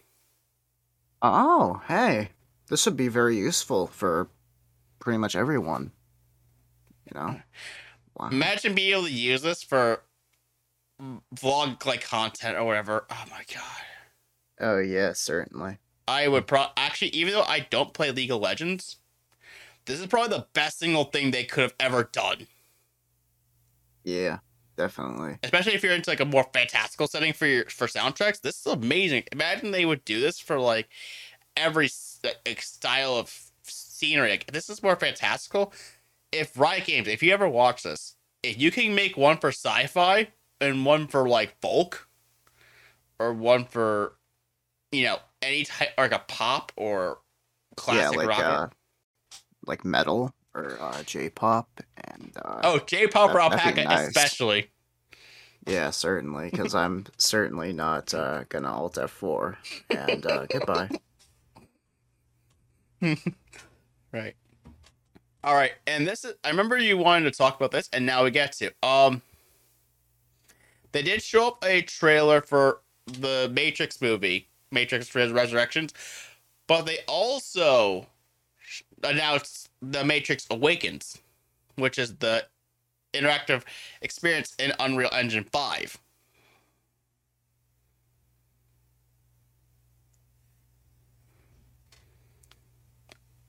Alpaca.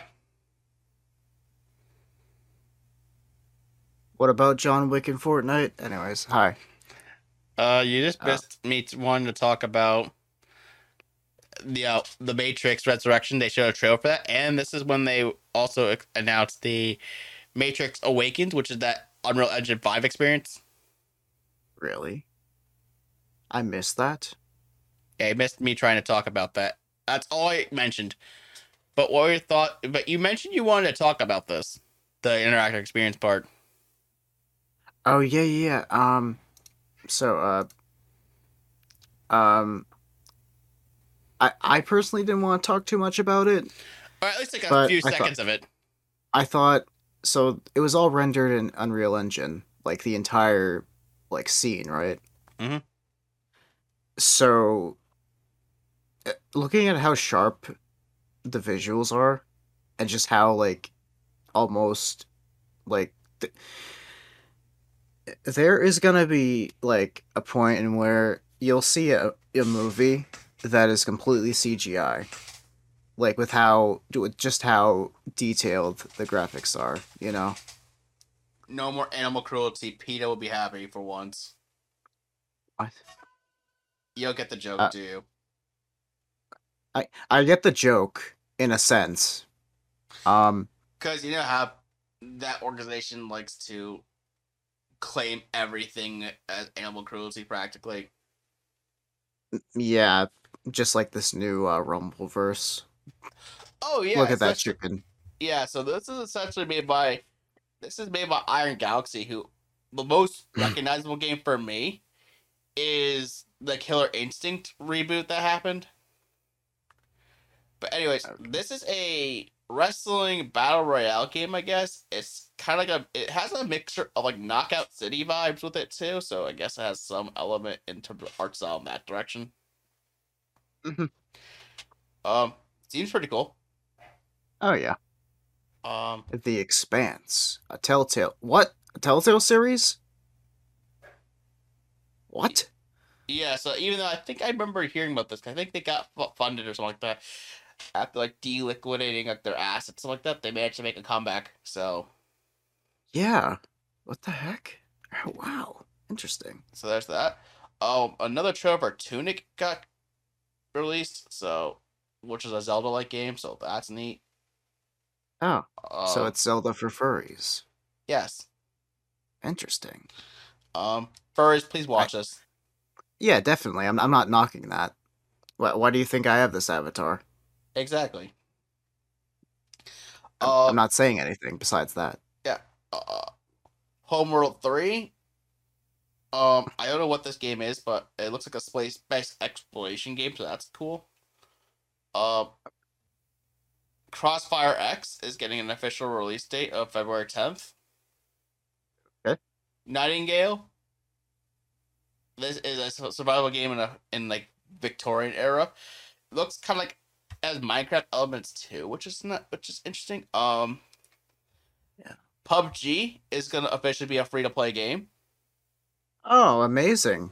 So Um, so it's not like a game you have to pay a Game Pass for in order to get it free. It's gonna forever be free. it's almost like Bluehole is you know, I heard that whole thing about PUBG and how kind of scummy Bluehole was, you know, with the Fortnite thing, and I was doing more research on it. Like, interesting. I don't hate Bluehole. I Blue have no Point. reason to. Or Blue Point, not Bluehole. Fuck me. God damn it. No, Blue Point. Blue Point was actually the I got that mixed up because Blue Point is the studio that Sony acquired that did Demon Souls and like other various remakes. So that's not the right studio, but you get what I mean though. But whoever the fuck makes it, I remember they were being a Blue bit something. scummy about it. Blue something. Blue balls. Anyways, I don't know. Cuphead's DLC officially got a release date of June 30th, 2022. Which Yang. this is Who's the actually yellow cup? that's Miss Chalice. Oh, okay. Anyway, so you have play a character, but this game in particular, the DLC has been developed for a few years actually. Nice. Mainly, I think one of the obvious reasons too is because the art style is so distinct. They have to do keyframe animation. Yeah, definitely. I think that that art style, like I know it's you know supposed to be pretty much a parody based on old timey cartoons, like you know what is it, Warner Brothers, MGM, and uh 1930s had a cartoons.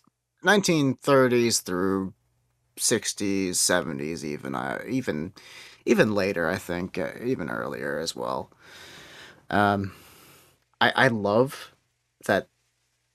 I love that art style because it reminds me of being very young and watching Boomerang at like 11 o'clock, which back then 11 o'clock was like the latest I could stay up without passing out, and now I've been staying up all damn night usually.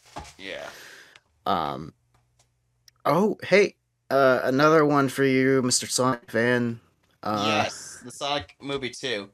Now the funny, Yep. yeah, this got me pretty excited too. I mean, I'm not usually a movie watcher, but for some reason, these Sonic movies are the exception to the rule because Well, I'm a huge well, Sonic fan.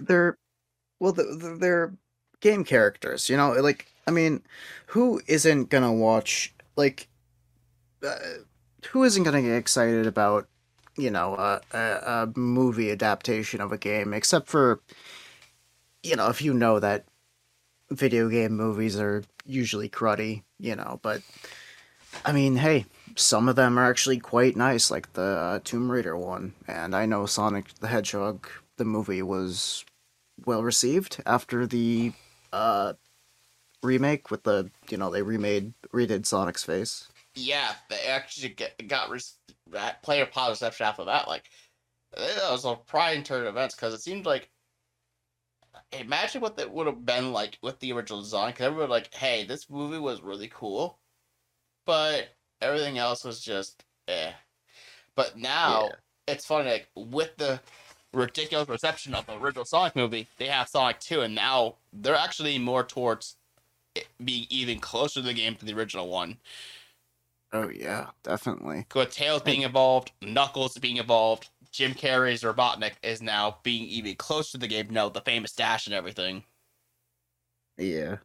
So this movie, I think, is a pretty good movie too. I think it may actually be better than the first one in that regard. Kind of like how Sonic 2 is considered one of the greatest games, and Sonic 1 is still a good game too. But Sonic, oh, everyone goes back to Sonic 2. Oh yeah, certainly. I mean, I know that there was a few cartoons of Sonic, so they got a Yes. bit of source material anyways, but Yeah. I'm just saying that, usually video game movies are eh, Yeah. but They definitely gotten they've better been recently though. yeah, they've definitely done their best, recently. Like anyone who's done a video game movie, Yeah. except for Uh, Cyberpunk. Sorry. yeah, that's fine. Thirsty What Suitors. I what guess this is gonna be a. It looks like it's gonna be. I don't know what sort of game this is, but cool. I I have no guess. idea. It says it's talking about relationships and family dynamics. We will have to watch the Which trailer to find out, but I don't know if any of us feels like doing that. Uh, nah, I'll pass on it. Another game they showed off too was Dune Spice Wars. So this is a real-time strategy game with 4X elements, and it's being based off the Dune franchise. Okay. Um, Another thing that they didn't show too. This list didn't mention the fact that Saints Row was also in this thing too. Yeah, because I know that there was something about Saints Row because I know that they delayed it for Yeah, a few things, but they did. Yeah, there was something about it. There's gameplay that they were gonna release, right? well, yeah, and they did do it in the Game Awards, but this article doesn't have it. So Yeah, yeah. So that is another thing. But yeah. hey, is there anything that they missed on the Polygon? As far as I know, these were really the key announcements. Okay. But overall, like, even though you haven't watched the show yourself, like, what did you think of most of these announcements? Like, do you think this would have been a good show, like a showcase, if it was if it was just these announcements? Um, I guess so. Yeah, I mean, I know they try their best to hype out the Game Awards, but then again, also it just becomes a bit one big advertisement sometimes. I notice, like with EA and or not EA, E3, sorry, E3. Um, and I know the Game Awards and E3 have kind of turned into like, you know, vaping kills. and all that sort of like, um, winners don't do drugs sort of announcements, Yeah. practically. However, But hey, another thing that I remember seeing something in the Game Awards too that never got showed that I think we could talk about as well. oh yeah, Involves Google. mm-hmm. And now, soon enough, in 2022, YouTube can play Android games to Windows. So, finally, you can play Raid Shadow Legends on your PC. Finally, you can play COD Mobile while docked. Exactly. Finally, you can play Super Mario Shuffle. I mean, Pokemon Shuffle. Whatever. I mean, Pokemon Go, motherfucker. God damn it. And use a VPN to walk around. I actually wonder how that's gonna work. Like, how do you play Pokemon Go on your PC? That's gonna be such a weird experience. I don't know. That's just so weird. Pikachu! I don't know. Hey. Awesome. Yeah. It's Use a VPN to get around. exactly. And NordVPN. as if starting 2022, players will be able to experience their favorite Google Play games on more devices, seamlessly switching between a phone, tablet, Chromebook, and soon Windows PCs. This Google-built product brings the best of Google Play games to more laptops and desktops, and we are thrilled to expand our platform for players to enjoy their favorite Android games even more. Heck yeah. So, yeah, they teased the app during the Game Awards, but the thing that's interesting to think about... What? Yeah, like, it's just an interesting thing to think about, like, Oh, there- okay. like, how, there's a couple, like, mobile, like, tie-offs, like, I know there's a Final Fantasy VII, like, Battle Royale game that's being exclusively released on mobile, and this is an official tool you can play that on. Mm-hmm. Again, like, you mentioned COD Mobile. If you wanted to be a total shill, you could just play the mobile version of Genshin Impact on your PC, which why would you when there's an official PC port anyways? That 120 hertz. Except you'll have to, like, unlock the bootloader and then, like, sideload it from iPhone 13 iOS. Sort of operating system bullshit. Fuck, I don't know what I'm saying. I hear you. You know what I mean. We're gonna find some weird, like, VM exploit. Oh, absolutely. There's probably some weird way. There's a lot of things you could do with this. Like, there's a lot of games you could do with mobile that might work quite well on PC. Especially a lot of like, the mobile shooters could finally be played on PC in an efficient format.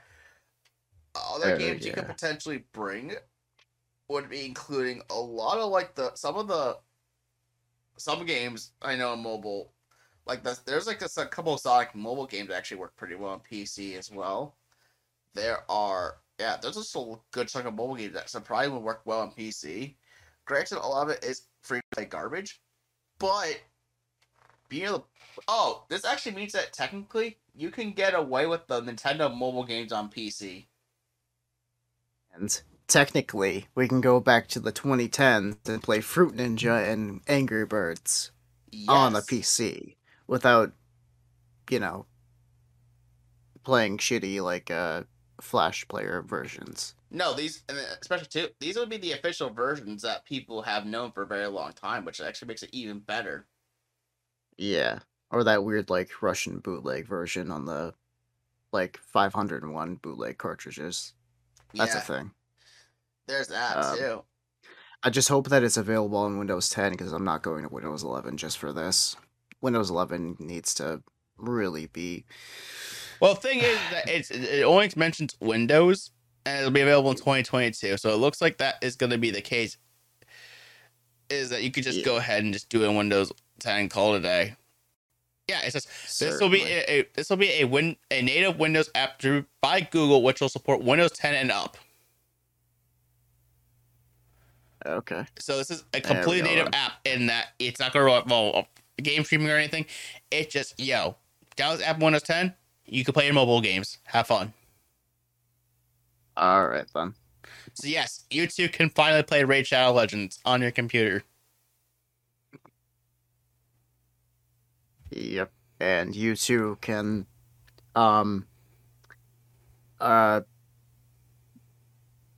probably, like, break EULAs, I think. I don't know. Yeah. We can finally play San Andreas Mobile Edition on the PC. Woo! The And watch, definitive edition sucks. Woo! it's funny if that Android version is still listed on the Google Play Store, you Yeah. have another loophole.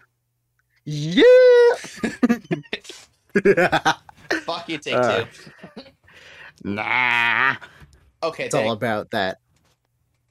that's that ABK BS. Yeah. I don't know. Anyways, so having some Google Play games on PC is fantastic, and all the freaking possibilities are amazing. Yes. PlayStation, meanwhile, got another studio on their hands. Mm-hmm. Valkyrie Entertainment. Yes. So what this is going to be is a support studio. So Valkyrie Entertainment has mostly been used for a support studio. So they would work alongside other studios in games. Right. So this would help with Sony getting their games out faster, mostly. Not so much about the exclusives. They're more so concerned about how can we get these games out faster. Okay. So the way I see is they could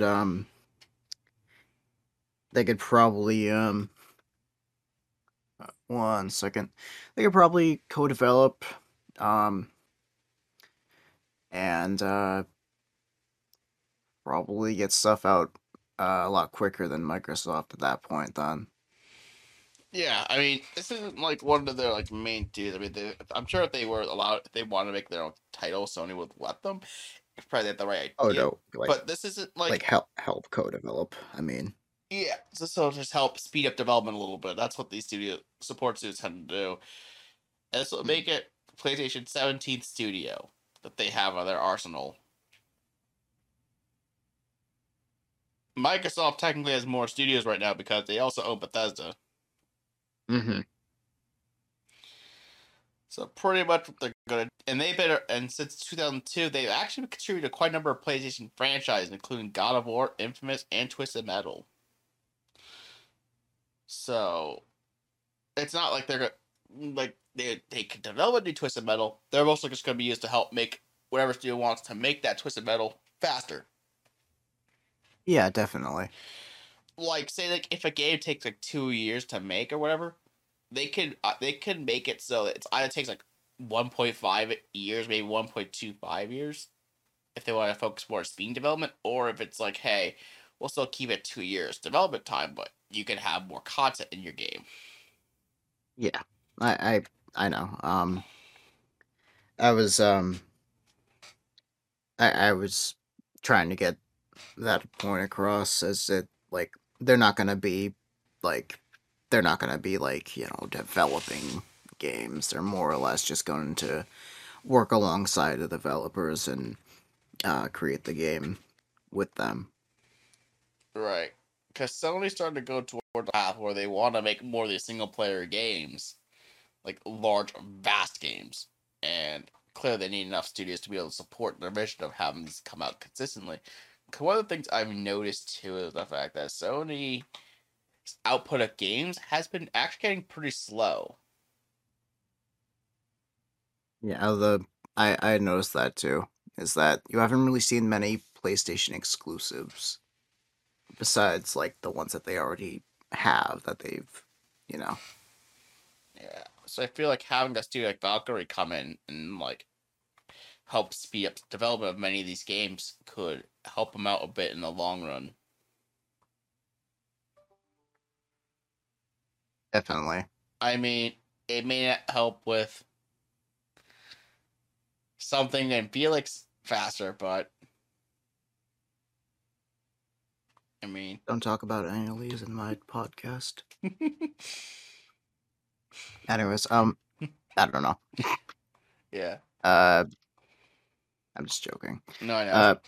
But you know how long it took for The Last of Us Part 2 to, come out? That took like freaking years. Like I remember multiple E3s they were talking about that thing.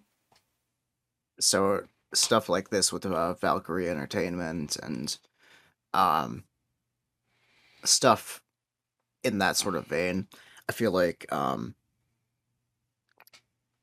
that and what else? I mean, God of War has been. I mean, and the Spider-Man games. What else we got? We'll eventually get Wolverine at some point. That's all I know. That too. Yeah. Oh, yeah. They could. Valkyrie could help speed up. Make sure that the new Logan game is gonna be. Uh, is gonna be there. On time instead of a delayed release. Like a lot of games nowadays have. You know. Yeah. I just feel like this is going to be a more. Cause I notice a lot with what Sony's been doing. They've been acquiring more like efficiency based studios rather than content studios. Like right now, Microsoft definitely needed content, so it made sense they were on a content spree. Sony seems to be more so leaning towards efficiency speed. Yeah. Like, don't get me wrong, they've had bought a couple of content makers like Bluepoint, which does specializes in remakes and stuff like that, and Insomniac, which why did it take them this long to get Insomniac? I still wonder that this day what took them so long. Because they've been around, they've been making mostly PlayStation exclusive games since like the dawn of the PlayStation. So that you think that, especially with Spyro, so you think they would have been part of a PlayStation in its early days. Personally, I think with the with Insomniac games, in my opinion, the whole like swallowing up smaller studios sort of thing, sort of trend, it not saying that Sony did that like what is it? What's the word? Out of spite. But I feel like the whole acquiring smaller game studios or smaller developers is a bit more of a trend nowadays. Now that these companies are much bigger now, Well, that was much bigger, but they need more resources to make these larger games. and that too, yeah, definitely, because games have only gotten more and more harder to produce as the pixels get pushed and the as the tech gets more because nowadays you can make any 8-bit game. You can make any game in 8-bit and 16-bit, And or something with yeah. that style, and do it pretty relatively quickly because you don't have to throw in as many details or anything. That's why a lot of indie games go for that sort of like style of PlayStation 1 era or PlayStation 2 sort of graphics, or with older NES and 64 sort of Mhm. 2D art styles. It's because that's a little bit easier to make rather than a full 3D model of somebody's head, Mhm. That makes sense. Yeah, I get that part. But anyways, while this acquisition is going to help Sony speed up their assets, the opposite is true about a certain case that's still going on, and it feels like it's never going to end. I hope it doesn't. That would actually really put a dent, I feel. Because here at Godcast, ever since episode 4, we've been on this crusade. So, context. So, Activision Blizzard workers staged a walkout over Call of Duty studio layoffs. Okay. So, what happens here is that there were some contractors at Raven Software who were laid off. Oh, is this the one? Yeah. Yeah, I actually remember watching a video about this.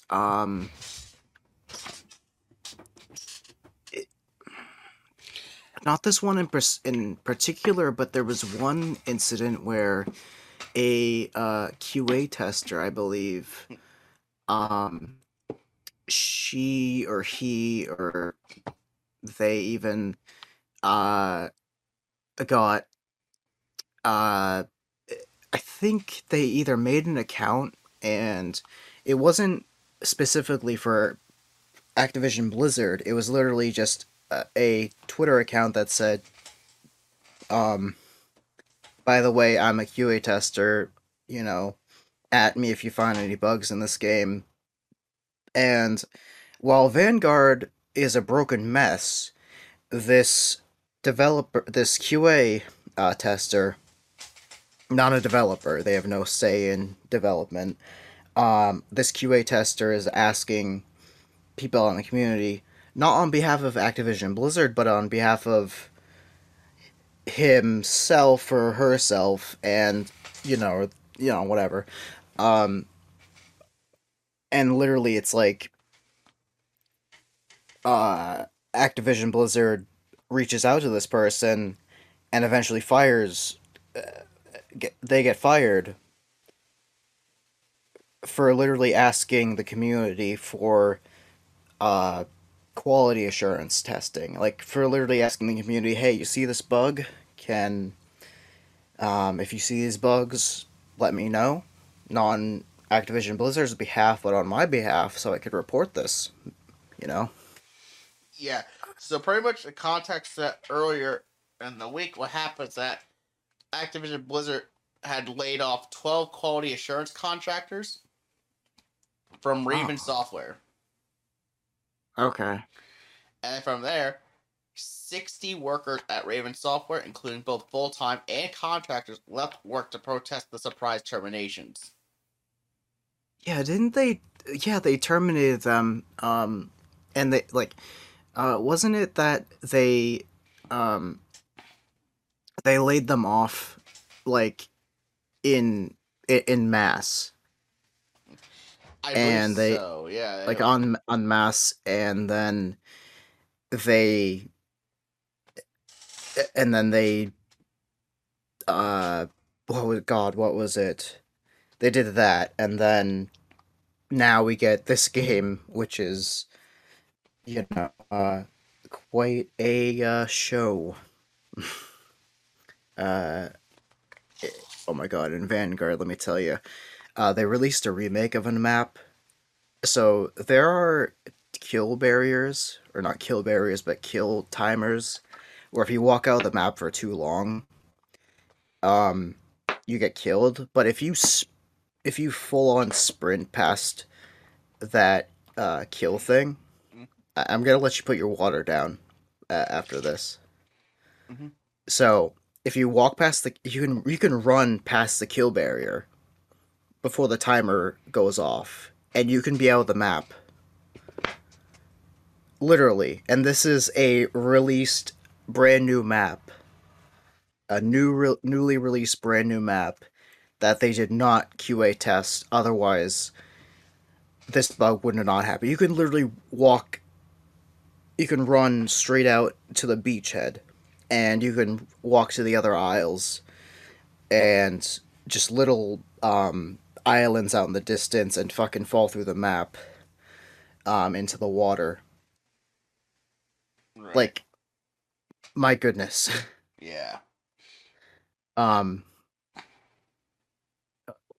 it doesn't surprise me though that they would try to do this, either damage control like, or just something to um just something to uh keep their profits as uh tightly high enough, you know. as high enough as possible. It doesn't surprise me. They're trying to do something to control their profits being and their shareholders pulling out because they don't want much to do. Yeah, because we've had like the SOC group earlier that kind of shied away, and then you had like Phil Spencer, Jim Wright, and Doug Bowser all condemn them, and then Jeff Keighley of the Game Awards also condemned them. Like funny enough, at the Game Awards, one of the first things Jeff Keighley said was, "We do not tolerate this behavior." They didn't specifically mention Activision Blizzard, but it was implied. I see. I know that was just in response because of people not liking his neutral opinion too much. Yeah, he tried to be as neutral as he could, but at the end of the day, he kind of was forced to take a side, which kind of I figured, which was unfortunate. Like, don't get me wrong. This whole deal has been a very big deal. It's been the constant talk of the town, and all the action Activision Blizzard has done. It's disgusting and abhorrent in nature. And I condemn it. Yeah. And I know Hydrowave, you condemn it. You can say for yourself. Like, it is not a like morally right thing, nor is it legally a right thing, or like in every way it is not right of what Activision Blizzard has done. At least what we've seen the people in power abuse or have heard, alleged or not. It is a disgusting thing to think about, and personally, I would not support. I have not bought much from Activision at all. I am not going to purchase their games further ahead unless either something changes or there is an exception. Like for something that would like something that I would want to purchase, Like I personally am boycotting them as far as right now. But if something changes in the future or I make a purchase, I still don't condone their practice, Yeah. Well, I'm sure the biggest thing that would get us to purchase Activision Blizzard games again would be if Bobby Kotick actually resigned. Personally, yeah. I think that is what I mean by purchases is if somebody wants Call of Duty Vanguard or one of the Call of Duty games or an Activision game in general, and they want me to buy it for Xbox or PlayStation or something or as a gift, that's what I mean by purchases. Yeah. Personally, I'm not going to do anything to support this this company until something truly changes or it is a gift. In that case, then yes, I know my money is going to these ass wipes, but I want no part of it. It's just a gift at most, for at least for me. It's very difficult. But I don't want to say I'm gonna tiptoe around this problem. We can't. You really can't. It's it's hard to tiptoe around something that is like just not right. And the fact that now we're seeing that employees are starting to get this. The protest in that article said there was no end date.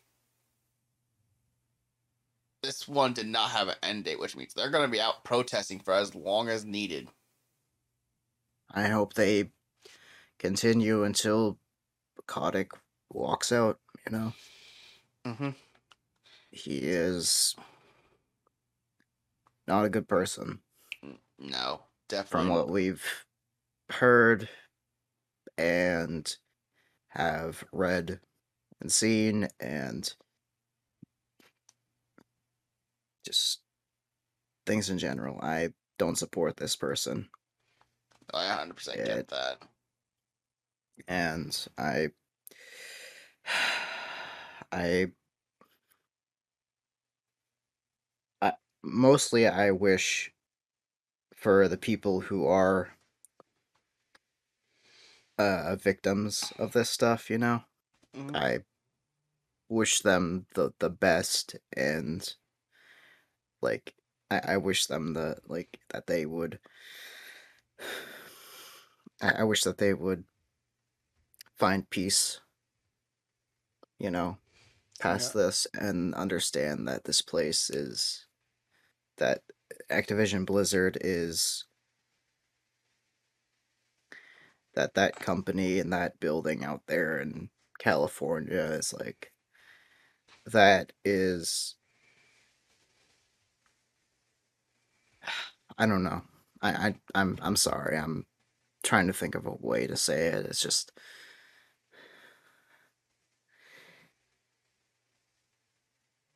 there will be there will be a time when all of this stuff is completely behind all of us, you know? But No, I understand. it's hard to rest. It's hard to rest when that there are still people who are out there that have and will continue to commit these heinous actions, But I feel like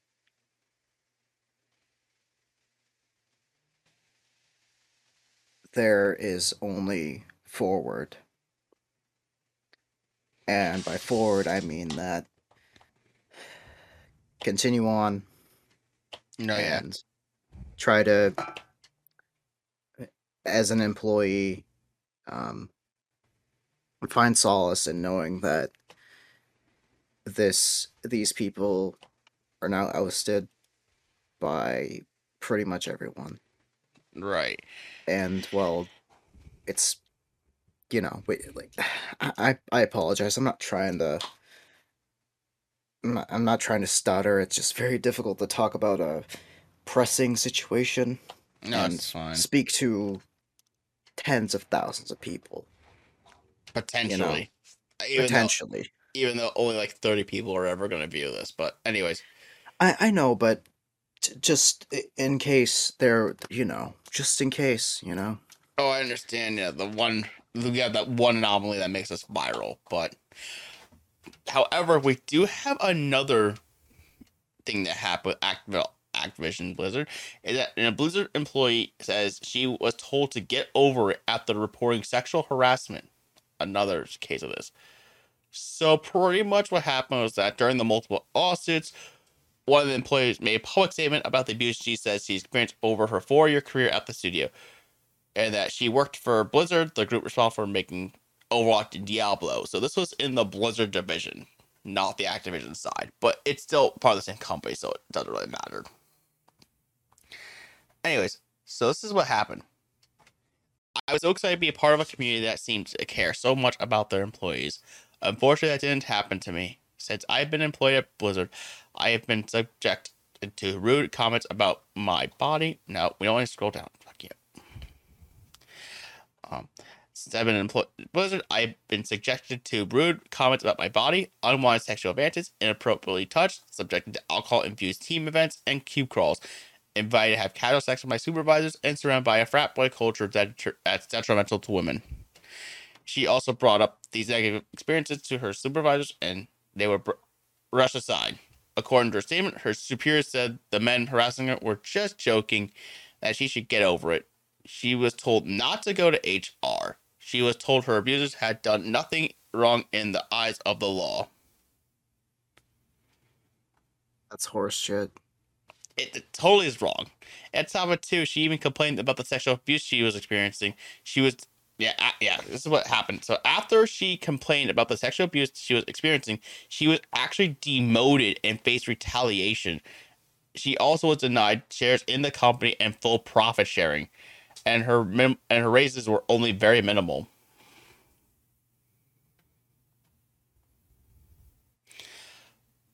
Also, in her statement, she also mentioned that her mental health was shattered by the events and that she was going to remain public in order to fight for a safe work environment for all Activision Blizzard employees. So, pretty much,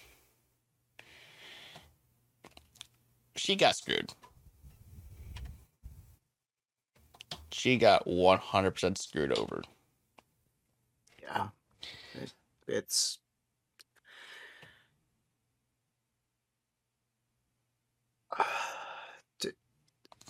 like when I talk about abusing power, this is the type of stuff that you know this is the type of stuff that I think about, is that when you speak out about things that are not right or incorrect, you get outcasted. You get ousted by either the higher ups, the people in charge, or possibly people in the public community, you know. And when I think of that type of abuse of power, it it makes me afraid, because when somebody who is so evil or so um, corrupt would abuse their power that much um, to do this crap, to do this, to like treat somebody like this with the most disrespect, literally downplaying possible, you know, possibly, who knows? Who knows? It could, there could be more going on behind closed doors, Like, it's just, I feel like this type of stuff is, it's what, Yeah. I, I'm sorry, I keep on freaking stuttering and stuff. I'm sorry. It's just, No, it's fine. It's not only are you stuttering because it's a pressing matter, but this is all just shocking and disturbing to see a company that has games that you had enjoyed just turn out to be so evil and disgusting and abhorrent. really, that's kind of how it is, Like, I also just question, the abuse of power of, like, the boss or the CEO or your manager or supervisor, like, some of it is truly unfair, and I feel like some people, like, always get the rotten end of the deal. They pull the shortest straw. You know. Uh, so, or is it the shortest straw? It's the worst. I forgot. Um, I just hope that there's a way to move on. You know. Absolutely. And again, we said every single time we talk about this organization, you know, we all want to offer a place for you all to have a community to speak up, and we care for everyone's beliefs and equal rights and everything like that. We want to be a welcoming community to all of you and keep fighting strong, and we're all on your side.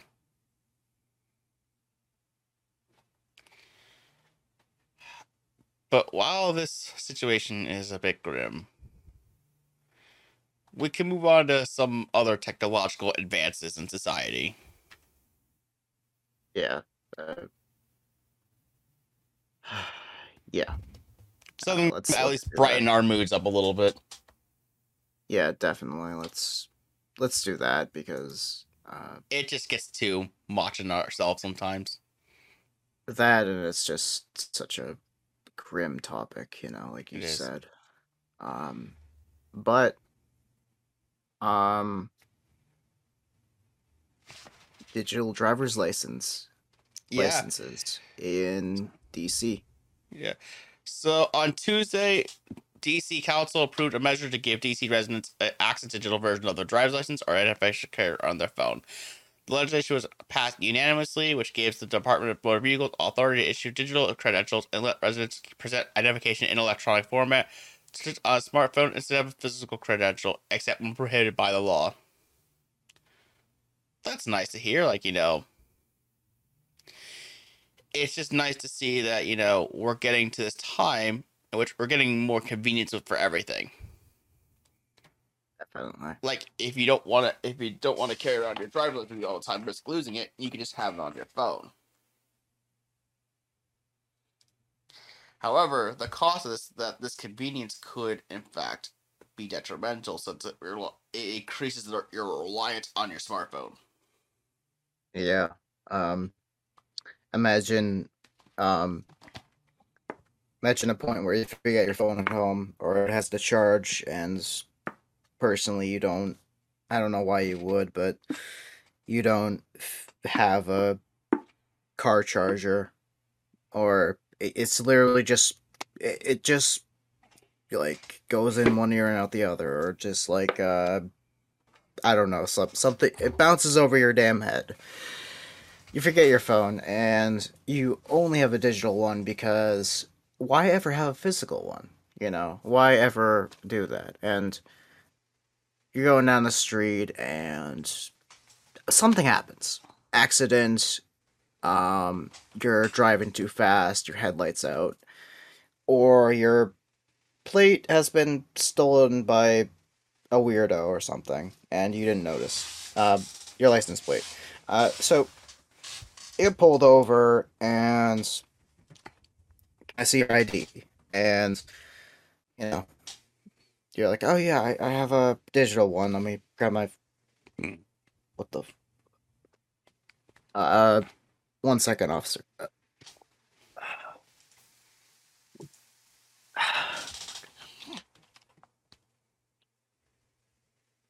And you don't have your phone. So I'm quite I like physical things as much as digital things. More like physical because it has touch and you can feel. But um imagine that situation. Now, the only thing I see about this is what if your ID is digitally linked with the police and they can pull it up at any time for you to make sure that you are registered. Mm-hmm.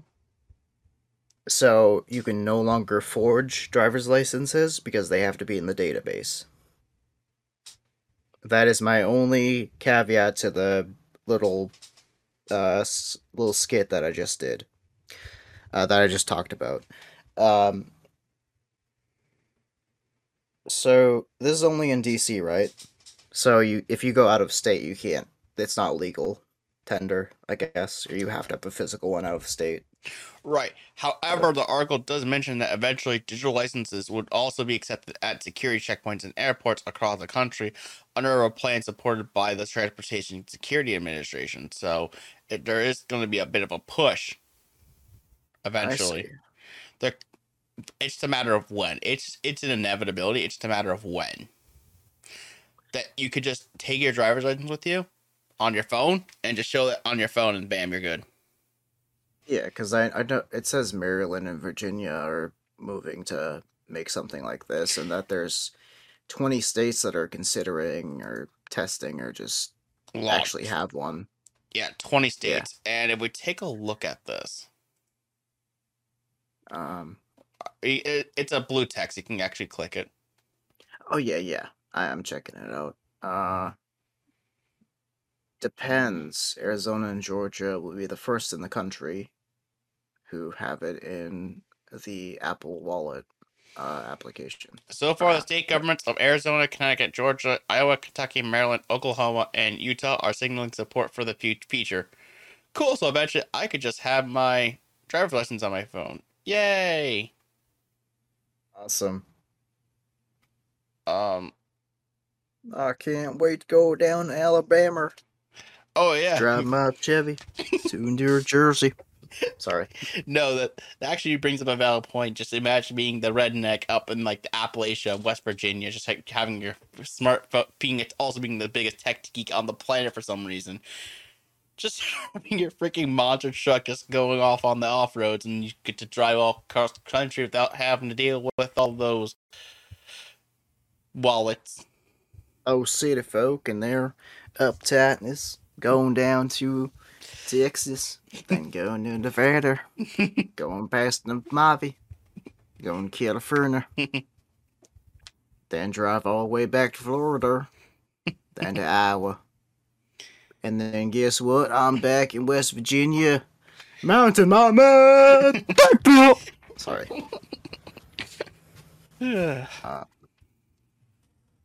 Anyways, don't sue us. John Denver, don't sue us. John Denver. Which should Or have. the record company that owned the song. Yeah, because I think he's dead, right? Probably. I don't know. But Also, don't sue us, Todd Howard. I definitely didn't mention the Mojave in this because of Fallout or DC. Which, holy shit! Wait, you mentioned West Virginia. This license plate thing is in DC, and guess what? I mentioned the Mojave. Woo! I don't know. well, it's funny to think about that. You know, we only need to Boston. We're going to go down to that Massachusetts.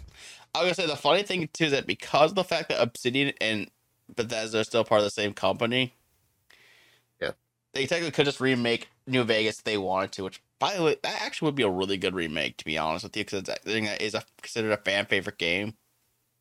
Well, yeah, certainly. I'd love a remake, honestly. They would be able to, and they could do it without any sort of limit, because I remember that they got limited to how many lines they could have in the game, and that's why one of the characters in Dead Money was a silent.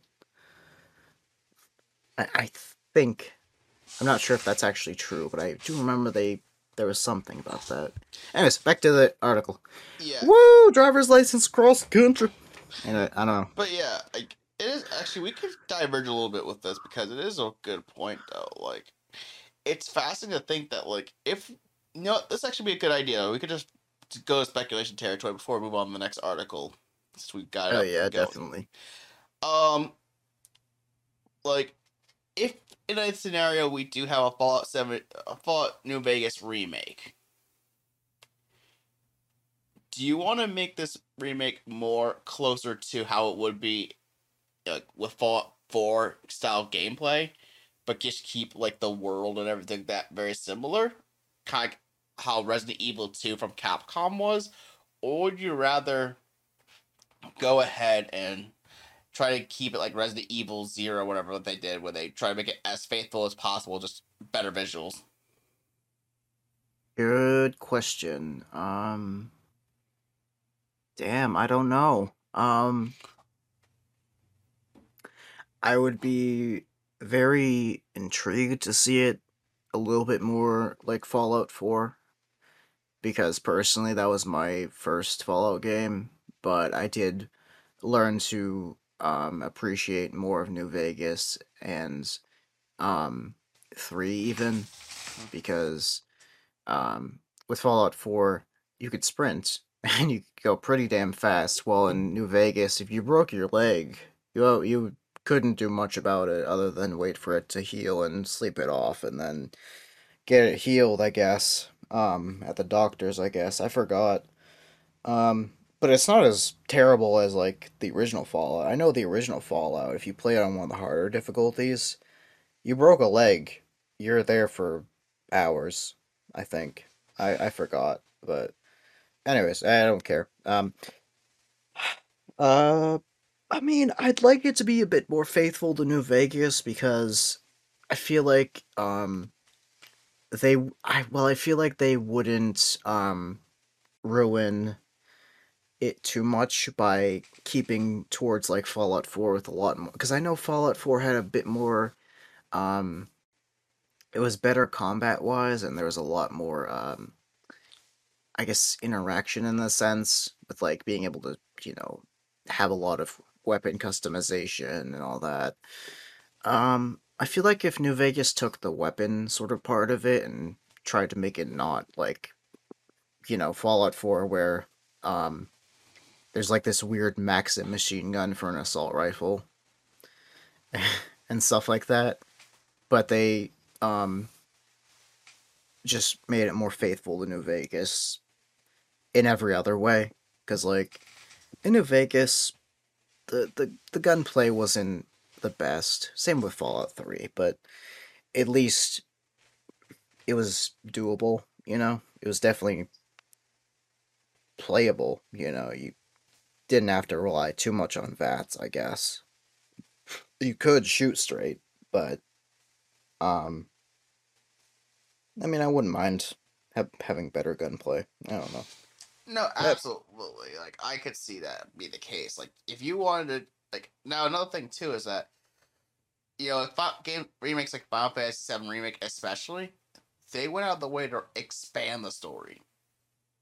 Yeah, that too. They could really with the with the lack of a anchor to them, you know, this time around, making a remaster of New Vegas. Um, I feel like that would. I truly feel like that. Expanding on the politics of that game too, because I know that there was a lot of political diversity in that game that almost matches nowadays, but not truly. Like it like there were a few things like I know uh Caesar Kaiser's Legion. I almost said luncheon. God damn it. Mm. Caesar's luncheon. Anyway, uh I feel like expanding on that sort of thing with the Legion and um maybe like adding much more diversity to the story, like uh maybe if there was like an ending where you became House, like you would be stuck in the immortality chamber that House is Mm. stuck to. Um and you rule New Vegas in a Mm. sense, you know? Without needing a secure, like actually I don't know, you can already kind of do that already, but I hope you understand what I mean, like um I don't know. No, I get it. Yeah. Now another thing I have to wonder too is that in this sort of situation, who should develop the new Vegas remake? Should it be Obsidian who's currently working on Outer Worlds 2 and Avowed, and have them deal with it after they're done with those projects, or should it be Bethesda themselves?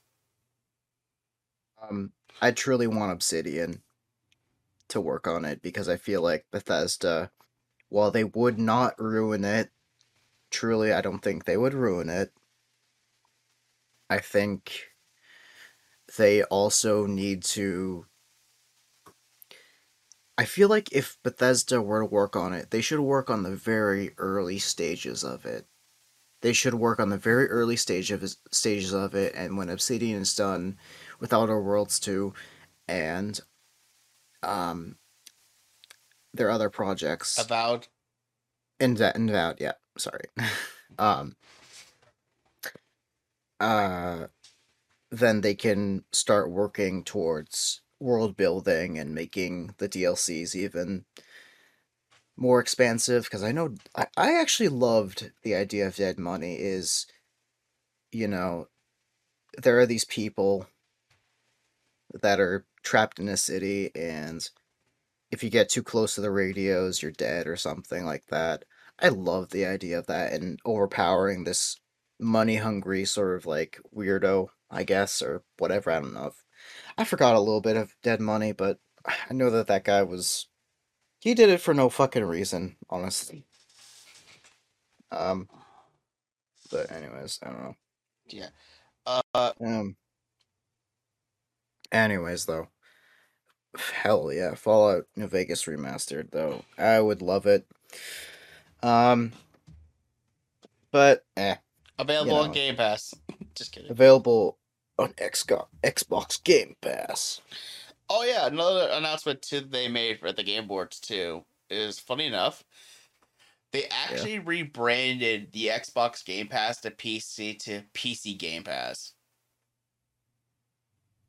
Really? Yeah, it's being rebranded for PC. Interesting. So they still have Xbox Game Pass for console, and then it'll be PC Game Pass for PC gamers. Oh, okay. Wait, but aren't they just interchangeable? What's the difference? I have no idea.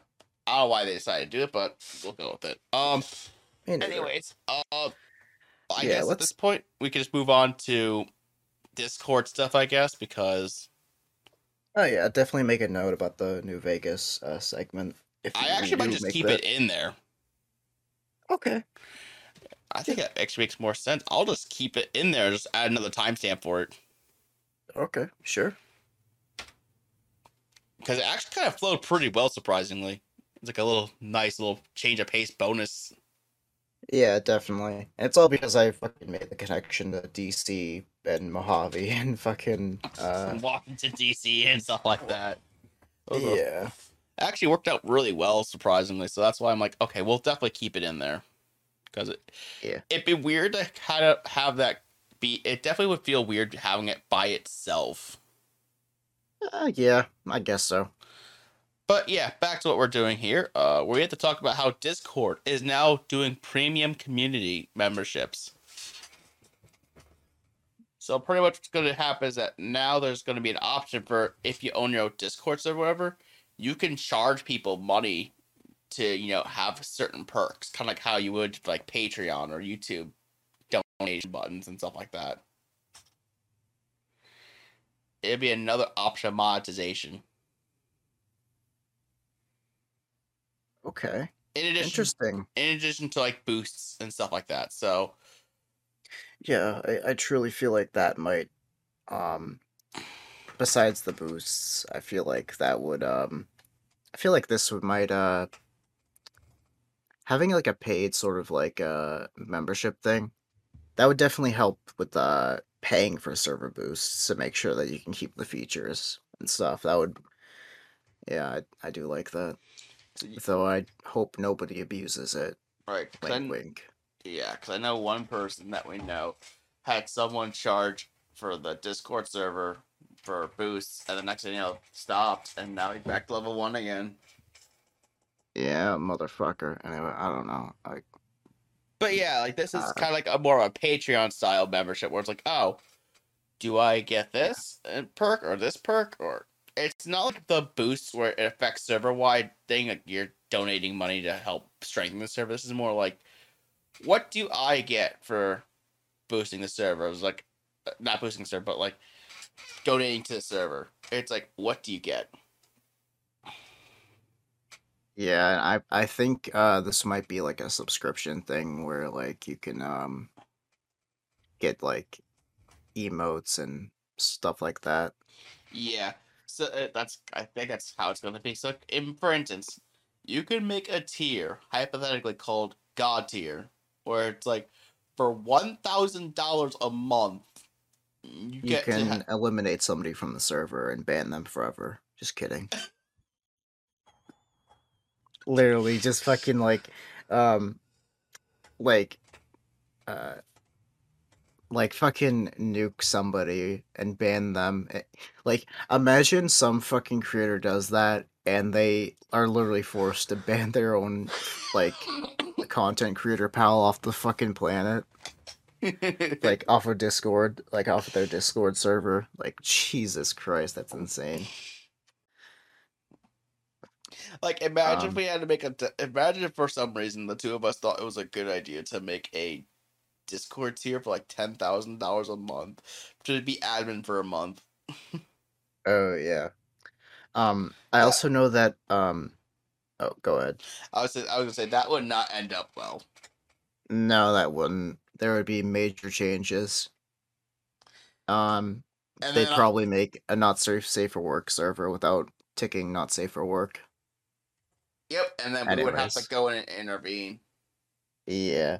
But one thing I see, there are certain Discord communities. Don't ask how I know this. I just know it because like I've I've seen people talk about this, but I personally haven't gone on any of them because truly I only have, my Discord, Godcast Discord, and another a few other ones. Um, which hey, by the way, you can join our Discord.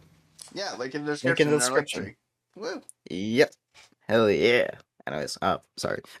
I don't know what the fuck's wrong with me. There are RPG servers where you can level up and play basically a game through Discord. You know what would be actually kind of hilarious is that people could use that to monetize their Discord RPG servers. Yeah, it's like for $5 a month, you can get a replica game piece of your RPG character. Oh yeah, certainly. You can get a 3D printed model shipped to your door. So if someone wanted to play as, I don't know, Billy the Hillbilly, they wanted a 3D and they wanted a 3D printed model of that game piece of that character, they will get it for $5. Or if I could roleplay as myself and then get a 3D printed model of my character. Or a 3D printed version of a certain someone. Sorry. Anyways.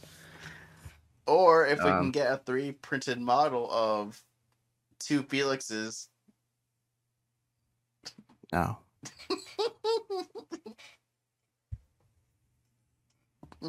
Great.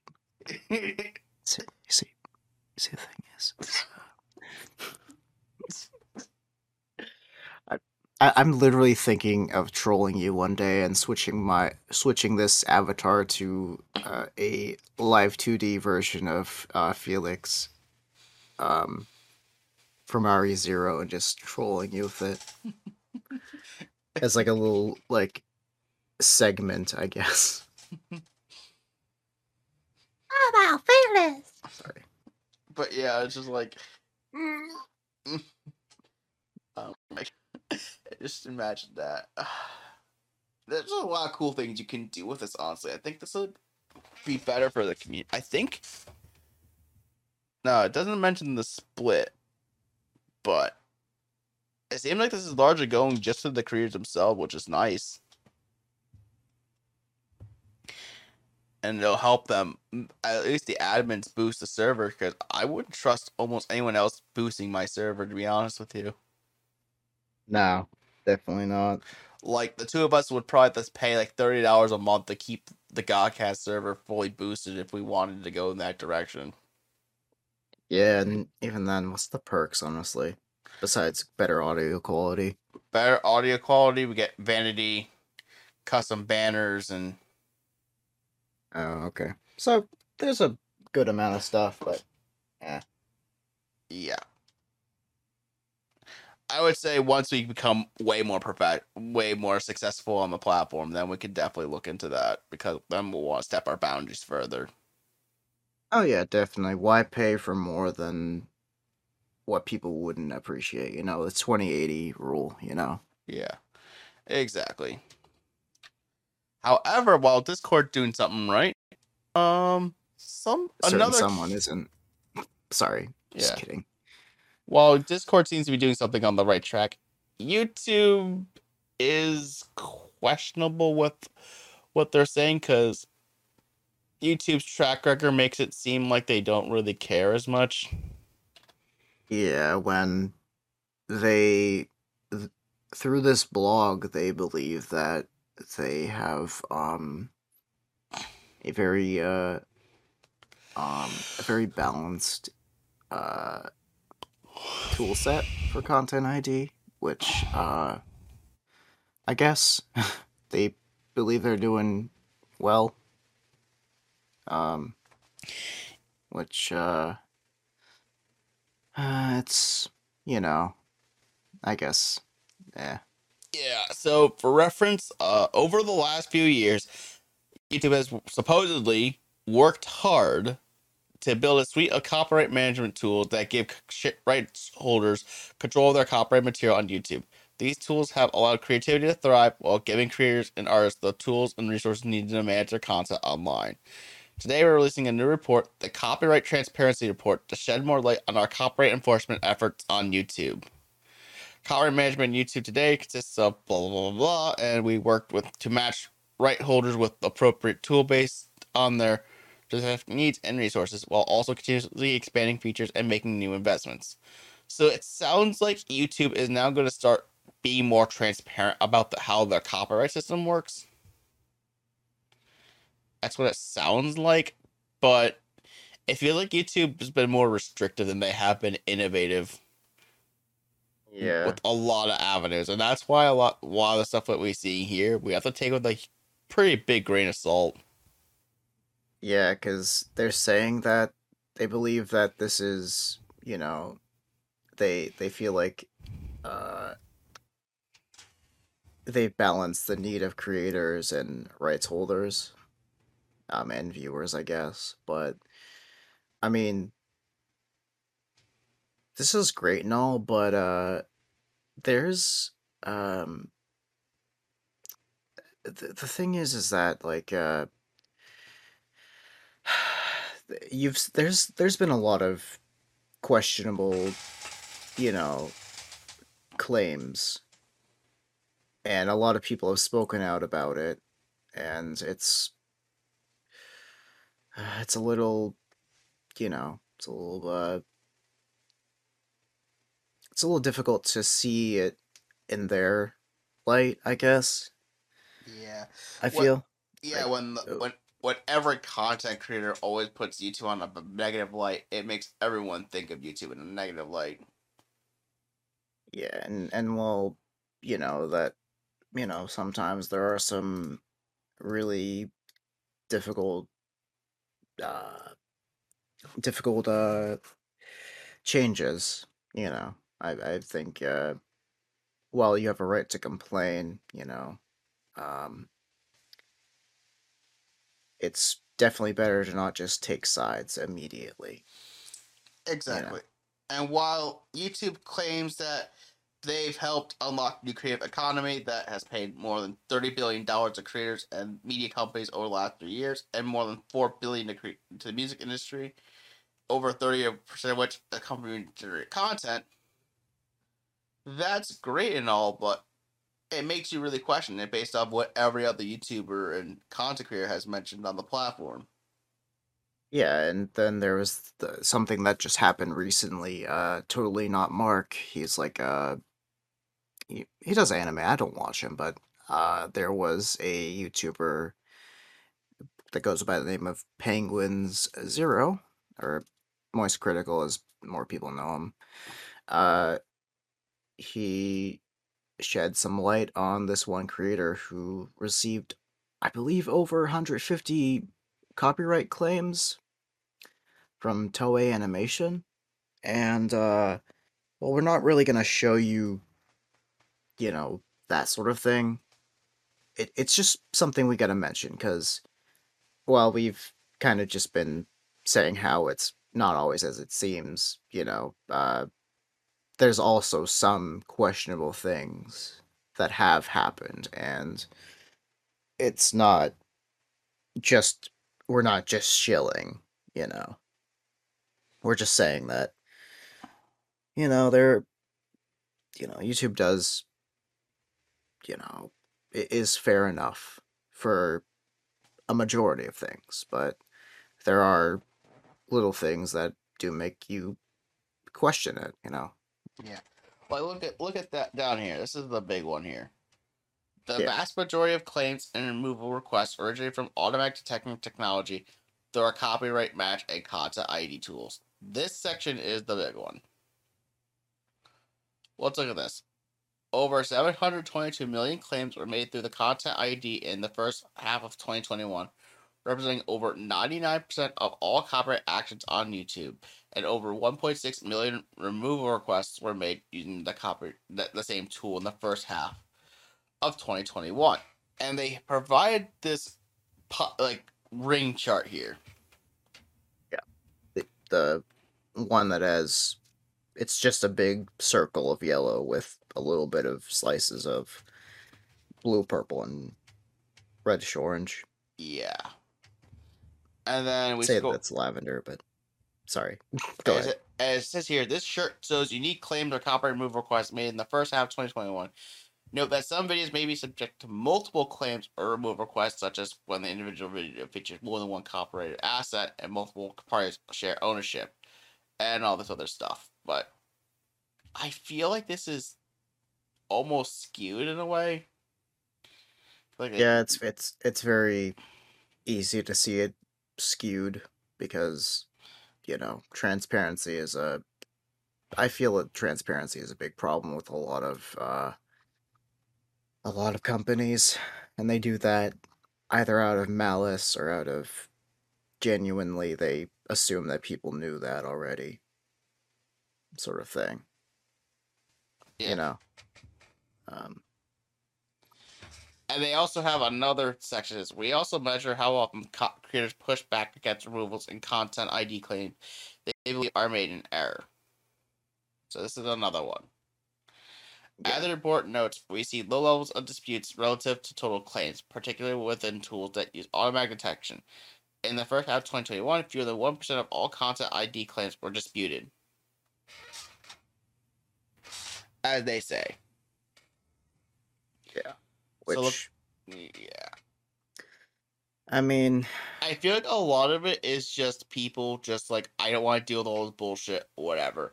Because I feel like the actual graph for this, like how many people would actually want to fight this and get a reasonable result, would be more like 50 to 75%.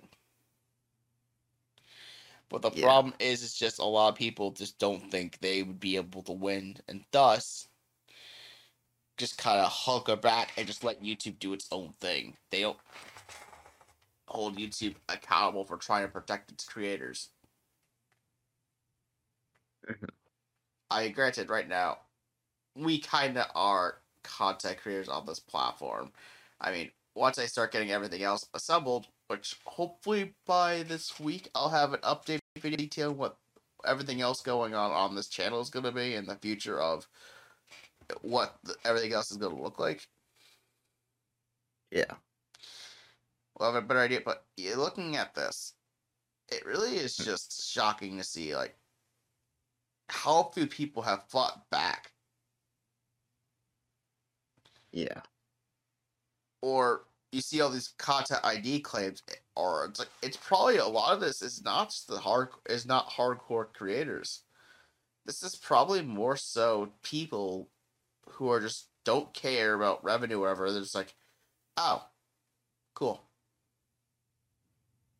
Yeah, definitely. They're like, oh, it's just content ID claim. It's just whatever.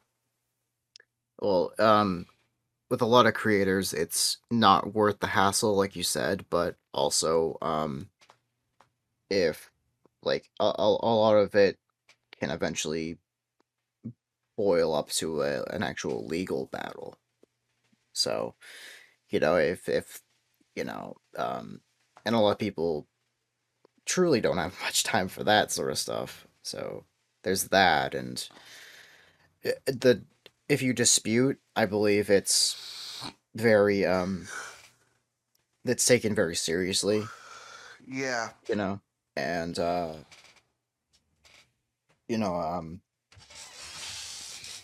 some people, believe that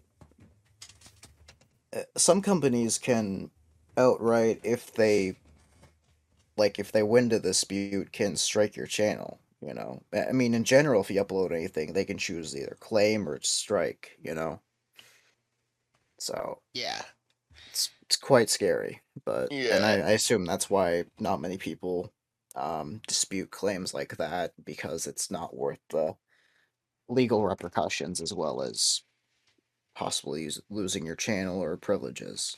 Exactly. It's like in the age of social media where everyone's using copyright content no matter what. It is. I feel like it is important that the copyright system of the United States gets reformed. Oh, certainly, I would truly love to see that sort of stuff So that way we happen do. because Yeah. So that way we do have the ability to use all this content up and. yeah. But as you were saying before I interrupted you, What's that? weren't you say something before I interrupted you? I don't believe so. All right, whatever. Anyways, we can just scroll down a little bit, and they said finally, in the limited cases where disputes arise, data from the report shows that the majority, over 60% of resolutions, are resolved in favor of the uploader. Which that is still a pretty high percentage to be in favor of the claimant if this was to be believed. Yeah. Um. Apparently, the claim expires if they don't respond within 30 days of. Give me 1 second. Uh, if they don't respond to copyright disputes, the claim expires. Apparently. Yeah, I noticed that too in the little infographic they have on the bottom right of Yeah. the graph here. So, and apparently we could download the transparency report too if you want to take a look at it in the actual file. But it kind of Yeah. it feels like it's showing that YouTube's trying to convince themselves that they want to appear as creator friendly as possible, but the Mhm. systems that they have in place for their bots, especially, make it seem like they're anti. Yeah, I know it is really easy to see corporations in a bad light, you know, especially since it's quite easy for them to do so, a la Activision Blizzard. Yeah, those guys ugh, get their But diapers, get their diapers in the that's trash. Thank you. that's an extreme comparison and example. Oh yeah, Uh, but you know what else is extreme? Being a fucking large company and having an outage. Actually, that's more embarrassing. Anyways, yeah. So we're going to talk about this because obviously this is a big deal because a lot of websites use Amazon Website Services. yeah, and I couldn't buy my shoes. Anyways, Yeah. no, I don't care. It's fine. You know, it was out. I had no like problems really, but eh. Yeah, so Anyways, get this. So users were reporting a widespread outage at Amazon Web Services, bringing down websites and backend services for organizations including, get this, Associated Press, Disney Plus, and Vice. So think of it this way: I couldn't watch my shows. you Anyway, couldn't watch sorry. your freaking Avengers movie. I don't know. I could never found out who died in Infinity War. Exactly. Just do a Google search; you'll be fine. Okay, just kidding. Anyways, the AWS status page reported that increased error rates for its management consoles on Tuesday morning and mentioned, we are experiencing API and console issues in the US East 1 region. We have identified root cause and are actively working towards recovery. This issue is affecting the global console landing page, which is also hosted in US East 1. I see. So this would have affected you and probably even me. Yeah, and on top of it too, and that when AWS went down in June, it took out Twitch, Reddit, Twitter, Hulu, HBO Max, Shopify, and Amazon itself. Crap. And I believe we covered this one too, so that was even increased. Yeah, but I just realized, holy shit, they actually have more of a foothold than you thought. Like, they could fucking, like, God. That's insane. It's so sad that Amazon Web Services died in Infinity War. Anyways, So sad. sorry, that was corny. However, Amazon also claims that they also are going to try and make it easier to track these things down in the future, which, Okay. how likely is it? Who knows? Because a lot of people like to use a lot of traffic, so they would have to not only do that, find these systems easier, but you'd probably want to increase your capacity. Oh yeah. As things get, you know, it's literally congestion and traffic. You know. Yeah, so the U.S. East 1 region of data centers is in Virginia. Yeah. So rednecks could have probably bashed the tower. Who knows? Oh damn that Amazon! Sorry, It's fine. Um, can't buy my Chevy off of Amazon. Can only Right. buy these cruddy accessory. Gosh darn it! I want that order online my Chevy. Want that eco-friendly shit. Can't be burning up the atmosphere. I don't know. Alright, so if you look here, it says Amazon Web Services on Friday published an explanation for an hours-long outage earlier this week that disrupted its retail business and third-party online services. And it says it also planned to revamp its status page. And it also mentioned an automated activity to scale capacity of one of the AWS services hosted in the main AWS network triggered an unexpected behavior from a large number of clients inside the internal network. As a result, devices connected to an internal Amazon network and AWS network became overloaded.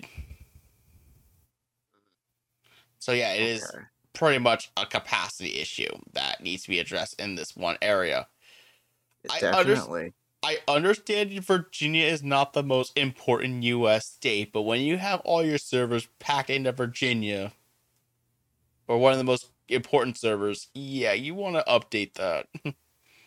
Yeah, definitely. We can't have a situation like in Nebraska, Nah, where there's no coverage at all. yeah, just don't pull T-Mobile. Yeah. Like, I understand Hello. T-Mobile owns Sprint now, but even then, Yeah. Anyways, yeah, that's and nice. Uh, well, I'm not moving to Virginia. Anyways. yeah, they also mentioned that as the impact to services during this event all stemmed from a single root cause, we opted to provide updates via a global banner on the service health dashboard, which we have since learned makes it difficult for some customers to find information about this issue. So it sounds like, again, they're trying. It feels like they are trying. Like, it's Amazon, and they know that the web services make a lot of money. Like, I wouldn't question that they would try to get this ironed out as soon as they can. Yeah, definitely. Amazon is,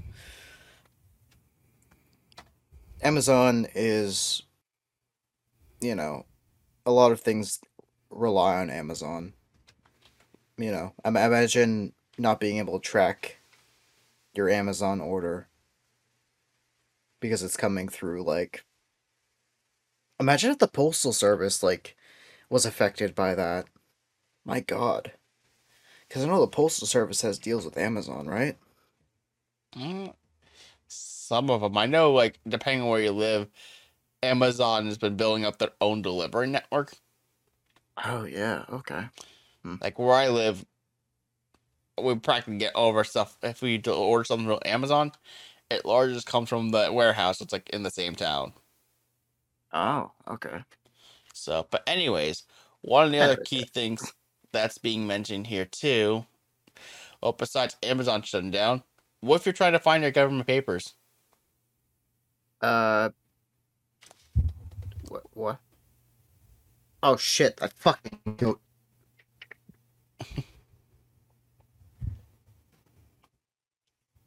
Get that fucking goat.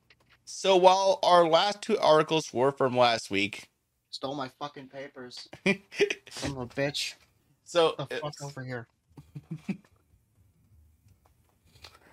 so that's like, while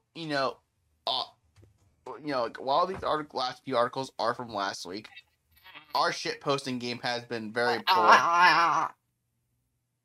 Fucking goat. Yeah, so, Got my papers back. Anyways. alright, so somehow a goat entered a government office in India and was caught on video walking off with a file full of papers from inside the building. And this was filmed outside the, I pronounced to any of Indian viewers I ever get,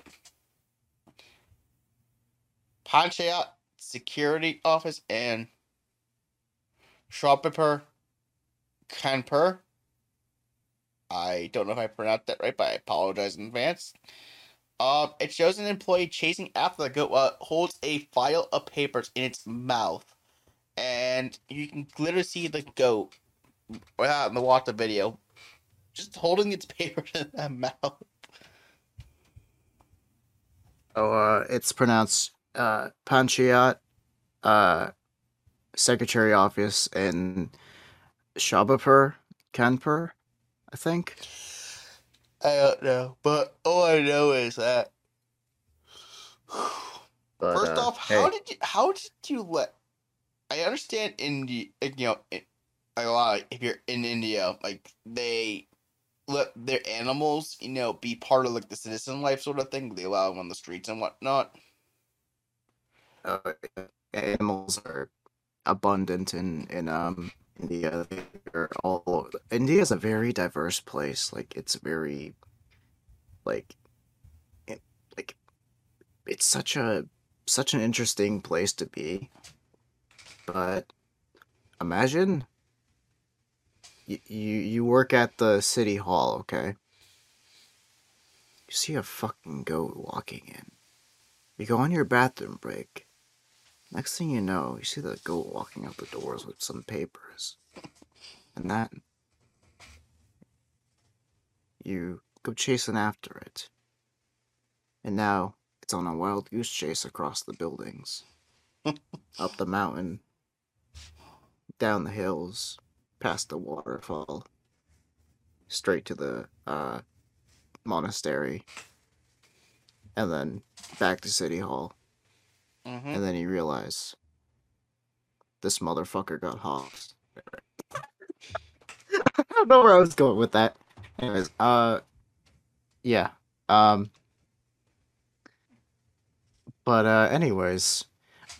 Witnesses said the goat had entered the building while employees were working outside and walked off with papers from an office where documents related to village development projects are stored.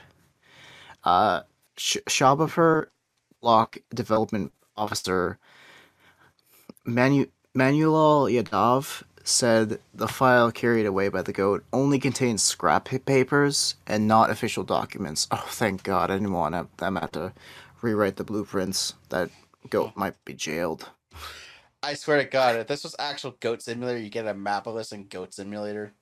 This is literally some shit out of fucking Goat Simulator. Just walking off with, like, nuclear launch codes, and then he walks off and gives it to fucking the vice president of, like,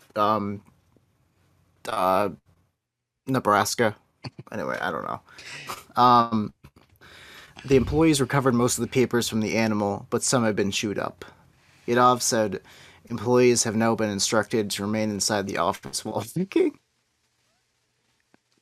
Okay, so, yeah, like, yeah, that makes sense. mm-hmm. Yeah.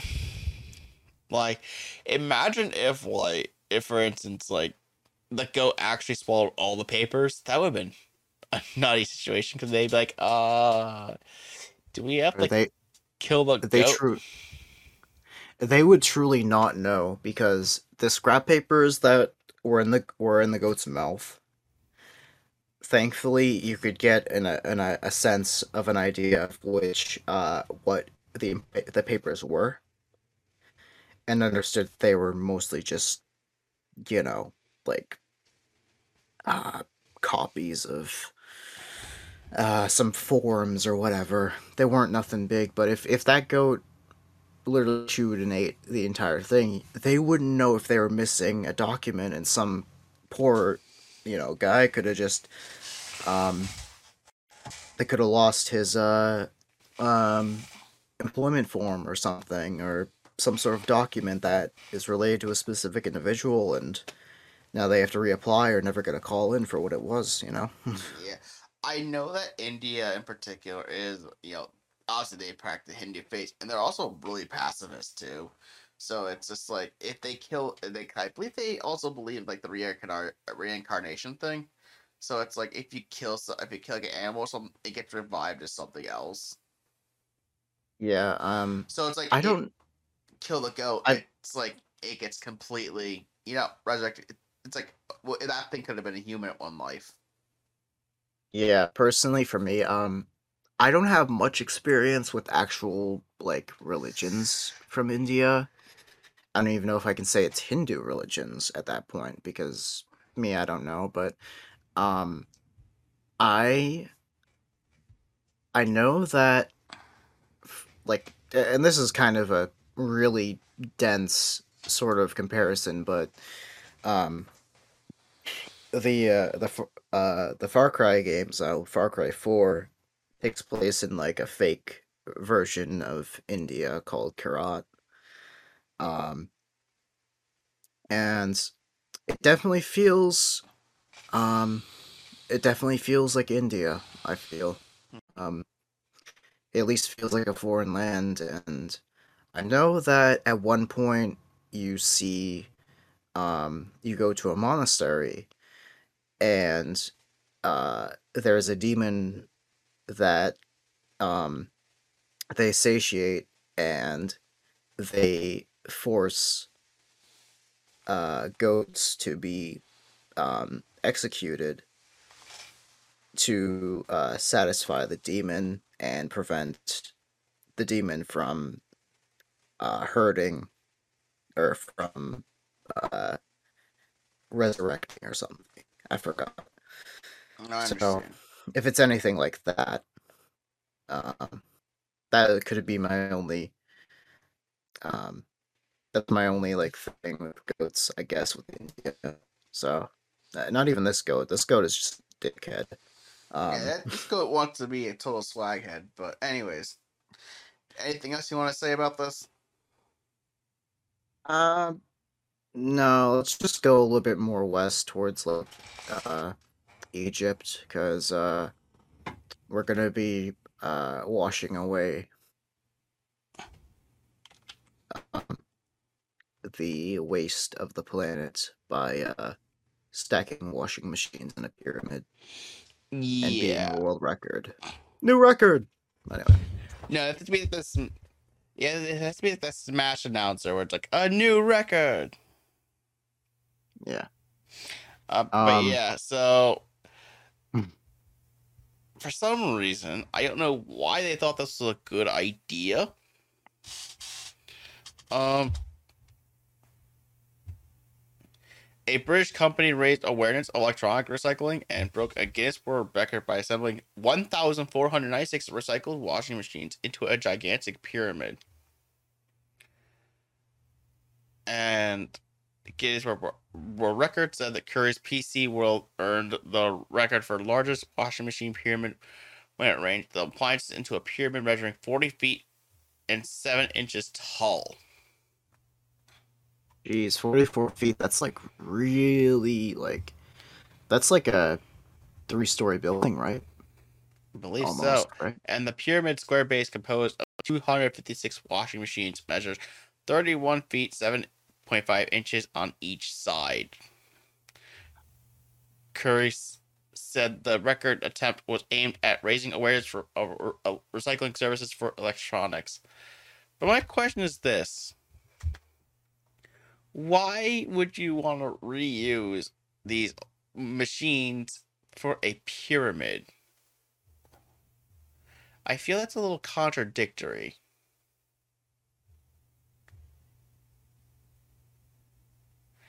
It, Um. it's like, yo, listen, we're gonna take all these washer machines and we're gonna use them once just to build this pyramid. Afterwards, Uh. these resources will never be used ever Yeah. again. Yeah, and they use a lot of like industrial like cranes to stack it, and they're like, doing all that stuff. Somebody has to bring them down eventually and like, you know, recycle the metal. So I feel like this was like I feel like this in the concept is good, like building a pyramid of recycled washing machines, even though you're wasting a lot of man hours and doing something, no offense, more productive. Um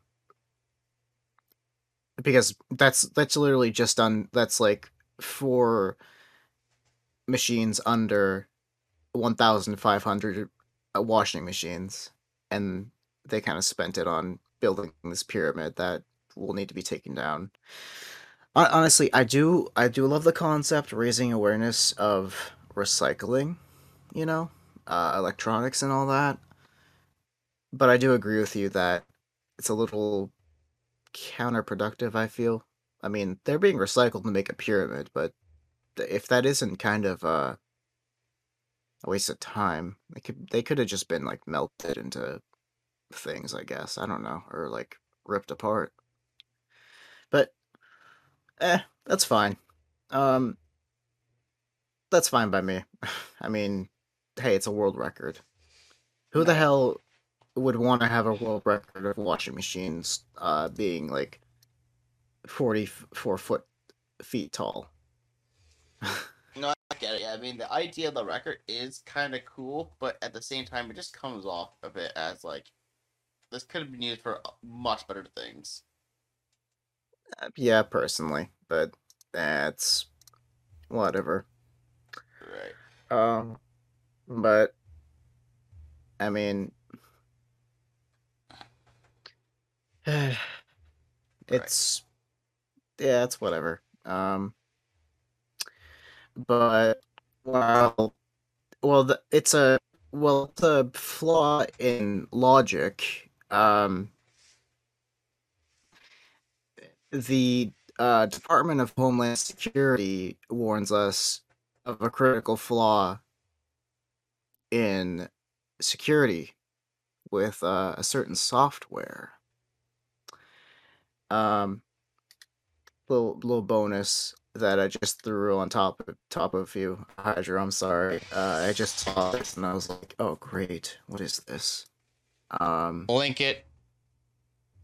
yeah, this was yesterday. Uh,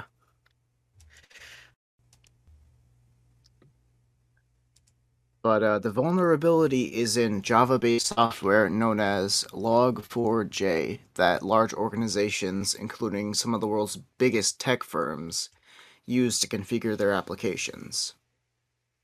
Apple's cloud computing service, security firm Cloudflare, and one of the world's most popular games, Minecraft, are among the organizations that run Log4j, according to security researchers.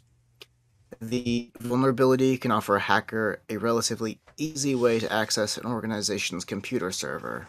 From there, an attacker could devise other ways to access systems on an organization's network.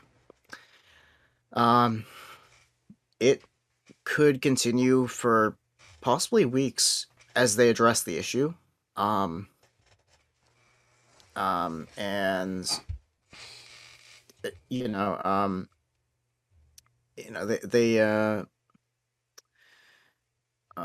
cybersecurity researchers interviewed by CNN said it was unclear just how many devices on the internet are exposed to the vulnerability, but IT admins around the world are on notice and preparing for a long weekend of responding to hacks.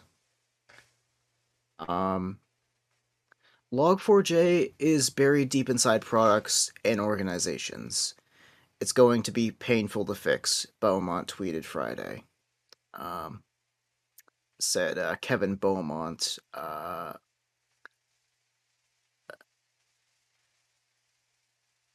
It's basically locking the doors to your car, but then allowing anybody to show commands from Siri from outside the car and remotely drive it. Think of it like that. It's as secure as having automation give you a loophole. And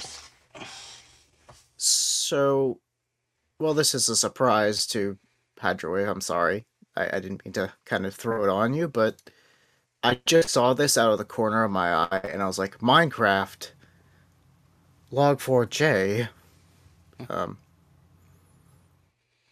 Anyways, what are your thoughts on this? I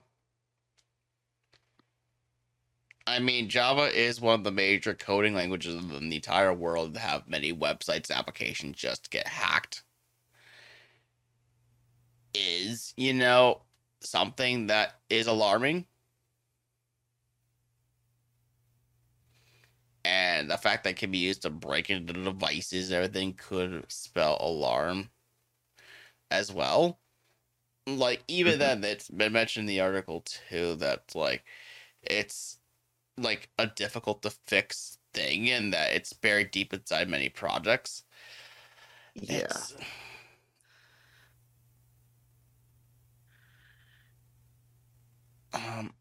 Anything else on your end, or is that it? Not really, except there's a cream cheese shortage.